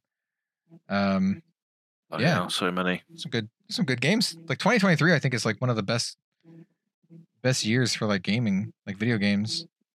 Yeah. I'm trying to like relax. Like I'm trying to just manage my time better and like kind of live a bit more, but at the same time also like play games more. Like it used to be I feel like I have to always be drawing, but I've recently been feeling like, hey, I should switch it up some, it's been nice. So I'm trying to get back into it. Me too. I had a couple like pretty rough personal weeks in a row, and I've taken more time to relax for myself and not be so much on like the content grind. So I've taken that extra time to play like I played the Resident Evil DLC with Ada Wong, really good. Played the Phantom Liberty Cyberpunk DLC, really good. Played through Sea of Stars, brilliant. I can't recommend that game enough. And then I'm currently playing through Alan Wake, which is also brilliant. So yeah, it's good to have a bit of like escapism and some like time for yourself and to yeah. That's good. Speaking of escapism, I think it's time we close it off now because it's like 2 a.m. in the UK. Oh shit! This has been a fantastic chat, but I need to get up in 5 hours. For everyone, if you're still here, by the way, bless you, because this is like 3 hours. I think my record time is 2 hours and 55 minutes currently. I think I'm gonna chop some out of it, because we had some spaces I need to chop out, but it'll still be like true, like close to 3 hours long. So, I guess before we go, here's if you're watching, you can see the drawing that Sam has sketched for us. Maybe I'll explain. So, I'll go off and actually like sketch like a more detailed thing over this. But yeah, this is like the basic, like it's the feeling captured here we're trying to do. Yeah. It's definitely been captured. That's for sure. I think that looks amazing. And like I said, like we're gonna definitely be using these characters for like thumbnails for the next. I have an idea to make it like look cool. What I think I'm gonna do for the thumbnail is I'm gonna have all the characters lined up, and then I'm gonna try to get like cutouts of us, like the players, like behind the characters or something, so you can kind of see. So you can kind of see like on the thumbnail. Yeah, cool. I've seen some other like D&D thumbnail things kind of like that. So I think maybe do something like that, and then obviously I think I'll do like a little cutout of the characters' faces for the portraits when we're actually playing. So it'll just be like in the corner, so you can see the character. Oh, you know what I should do? Maybe is I'll leave it for now, and maybe Rachel can tell us if that is kind of the feel. Maybe she has something completely different in mind, and it's like this is breaking the. So then it's an easy fix, before I just go ahead with it. I honestly, we can do that, but I honestly think Rachel's gonna love it no matter what. To be honest, like she did say, if you drew her character with a stick figure and goggles, she would love it. So cool. I think Rachel would definitely love it. Sorry, I know I'm trying this on. As before you mentioned about like the lines on like you're drawing on the phone, and I said something about that. It was like if you draw really slowly, like you're gonna get these jitters. But so there's this feeling of like you draw by like kind of so on the tablet people flick, but you can like practice by like momentum. So if you practice doing something like this, that moment when you go down and around, there's like the easing gets you control. So you're changing speed, like it's almost like using momentum to draw, and that's how you can get like a step in there. But that's the way to practice it for anyone who has that trouble where you're trying to like draw really slow stuff. Just do more lines instead. So just use your feel, like literally just use your feel instead of trying to just yeah. And sense. Undoing and redoing. Yeah, Nice. A bit in a little preachy moment at the end. No, it's all good. Which I immediately, shit, what am I doing? Okay. Living Legend style. Cool. Thank you guys. Awesome. Thanks for I hope that wasn't too like I felt like you guys had to do lots of heavy lifting while I'm drawing. You had to No. I mean, the conversation we're just here to chat, and I love the casual Arsenal step bit. Well, I guess we're just rambling. It's the rambling part's really fun. The whole podcast is really just that is our vibe. That is our vibe anyway, isn't it? Yeah. You know what? Basically, we start recording. We talk about whatever topics we have, and then at some point, one of us is like, "I think we're kind of in the weeds now." Yep. But I think that's what people like about our podcast too. Like, and we've had people say that too. Is like, we'll talk about the flesh and blood stuff. We'll talk about the news, but at the end of the day, it kind of feels like we're all just kind of having a good time and hanging out, which is the kind of the vibe that it's really good that we go for here, like a really relaxed vibe. And on the Living Legends, we try to be a podcast that is at least entertaining for any fan of Flesh and Blood, and that's kind of the goal here. Is if you're a fan of the art, if you're a pro player, if you're someone new to the game, as long as you're a fan of Flesh and Blood, we want to be able to offer something for you, and that's kind of the vibe. I know we're talking about it like, it becomes cash, but almost that's that is what's the word? A statement to how well this is, how good you guys do it. Because at the end, I'm feeling really relaxed and just really comfortable. It's really cool. Well, that's good. Yeah, Yeah. it's really nice. Yeah. And thank you for coming on and chatting with us for like 3 hours. We really I appreciate. enjoy it. I didn't even know the time's gone. Yeah, this will quickly. definitely be our longest episode, but I think that's really cool, and I think like once again, I'm so glad we could finally have you on here to talk about art, talk about the creative side. I think that's a side that a lot of people don't even know about really, like because not really a lot of folks like talk about it or focus on it. You see a lot of stuff talk about like whatever the most competitive meta is, what deck they're going to bring to Worlds, but not really talking about like the creative side of the game that we all love. So yeah, thank you, man. Thank you guys for championing that too. It's really nice. Oh, I do want to mention one thing, which is people message me on the different socials and like I don't reply them. I just want to say sorry to everyone I don't reply to, but also if there's something you're still after, maybe hit me up on Twitter, I guess DM me or something. I do see them, and the truth is like it'll be a lie if I say I just don't have time, because there's always time, but it's almost like I just try to balance my time, and so it becomes this, if I reply one, it's just, it snowballs. So to your credit, I also get a lot of messages, and a lot of the times I'll read the message or see it when I'm doing something else, and then I'll be like, oh yeah, I'll think about whatever I'm gonna say. I'm like, I'll respond to that later, and then I'll forget. Like I'll completely forget, and then I was like, oh shit, I guess guess I'm not gonna like. Yeah, so good. It's easy. I'm saying spam me if you need to get to me. Sorry, go. Spam me. Just message me more. Just harass me. It's fine. If you're gonna spam, no, don't do that. You heard it here first. I was say, if you're gonna spam Sam, please be respectful. Be nice. I thought you were gonna say don't spam the wrong, because I'm just directing it all the way to don't spam the other the other Sam Yang. Don't spam the other Sam Yang. We have this Sam Yang's art. We have Sam Yang art. That's where you can find Sam. This Sam. We have this Twitter handle like right there, so you could go to that one, not the other one. So, but also support all the other Sam Yangs too, because I actually when I was like earlier when we were talking about it, I was really realizing I wasn't following the other Sam, and then I saw like those art pieces of that, like I don't know, like assassin samurai girl, and I was like, she looks awesome. And I liked him all, and I followed him. He's so good. Yeah. I was like, oh, go support the Sams. Yeah, Sam Army. Sams. Sam Army. Hey, okay. So before we go, I do want to give a little nod to everyone who has been here for 3 hours with us. So, Sam, could you come up with something that people should type in the comments if they're watching this 3 hours? And just can be anything, just so we know that people have been watching this for 3 hours. So if you've been listening or watching for 3 hours, comment down below something. Sam, what should they say? They should say, what did we talk about? We talked about alcohol, fruit and rum. I don't know. There we go. Maybe something catchier. Yeah. Type in, quote, alcohol, food, and rum. Yes. Alcohol, food, and rum. Brilliant. Yes. I love how we just had this whole deep and meaningful conversation about art and what it means, and then the first thing sounds like food, alcohol, and rum. Type in the comments below. Hey, Brilliant.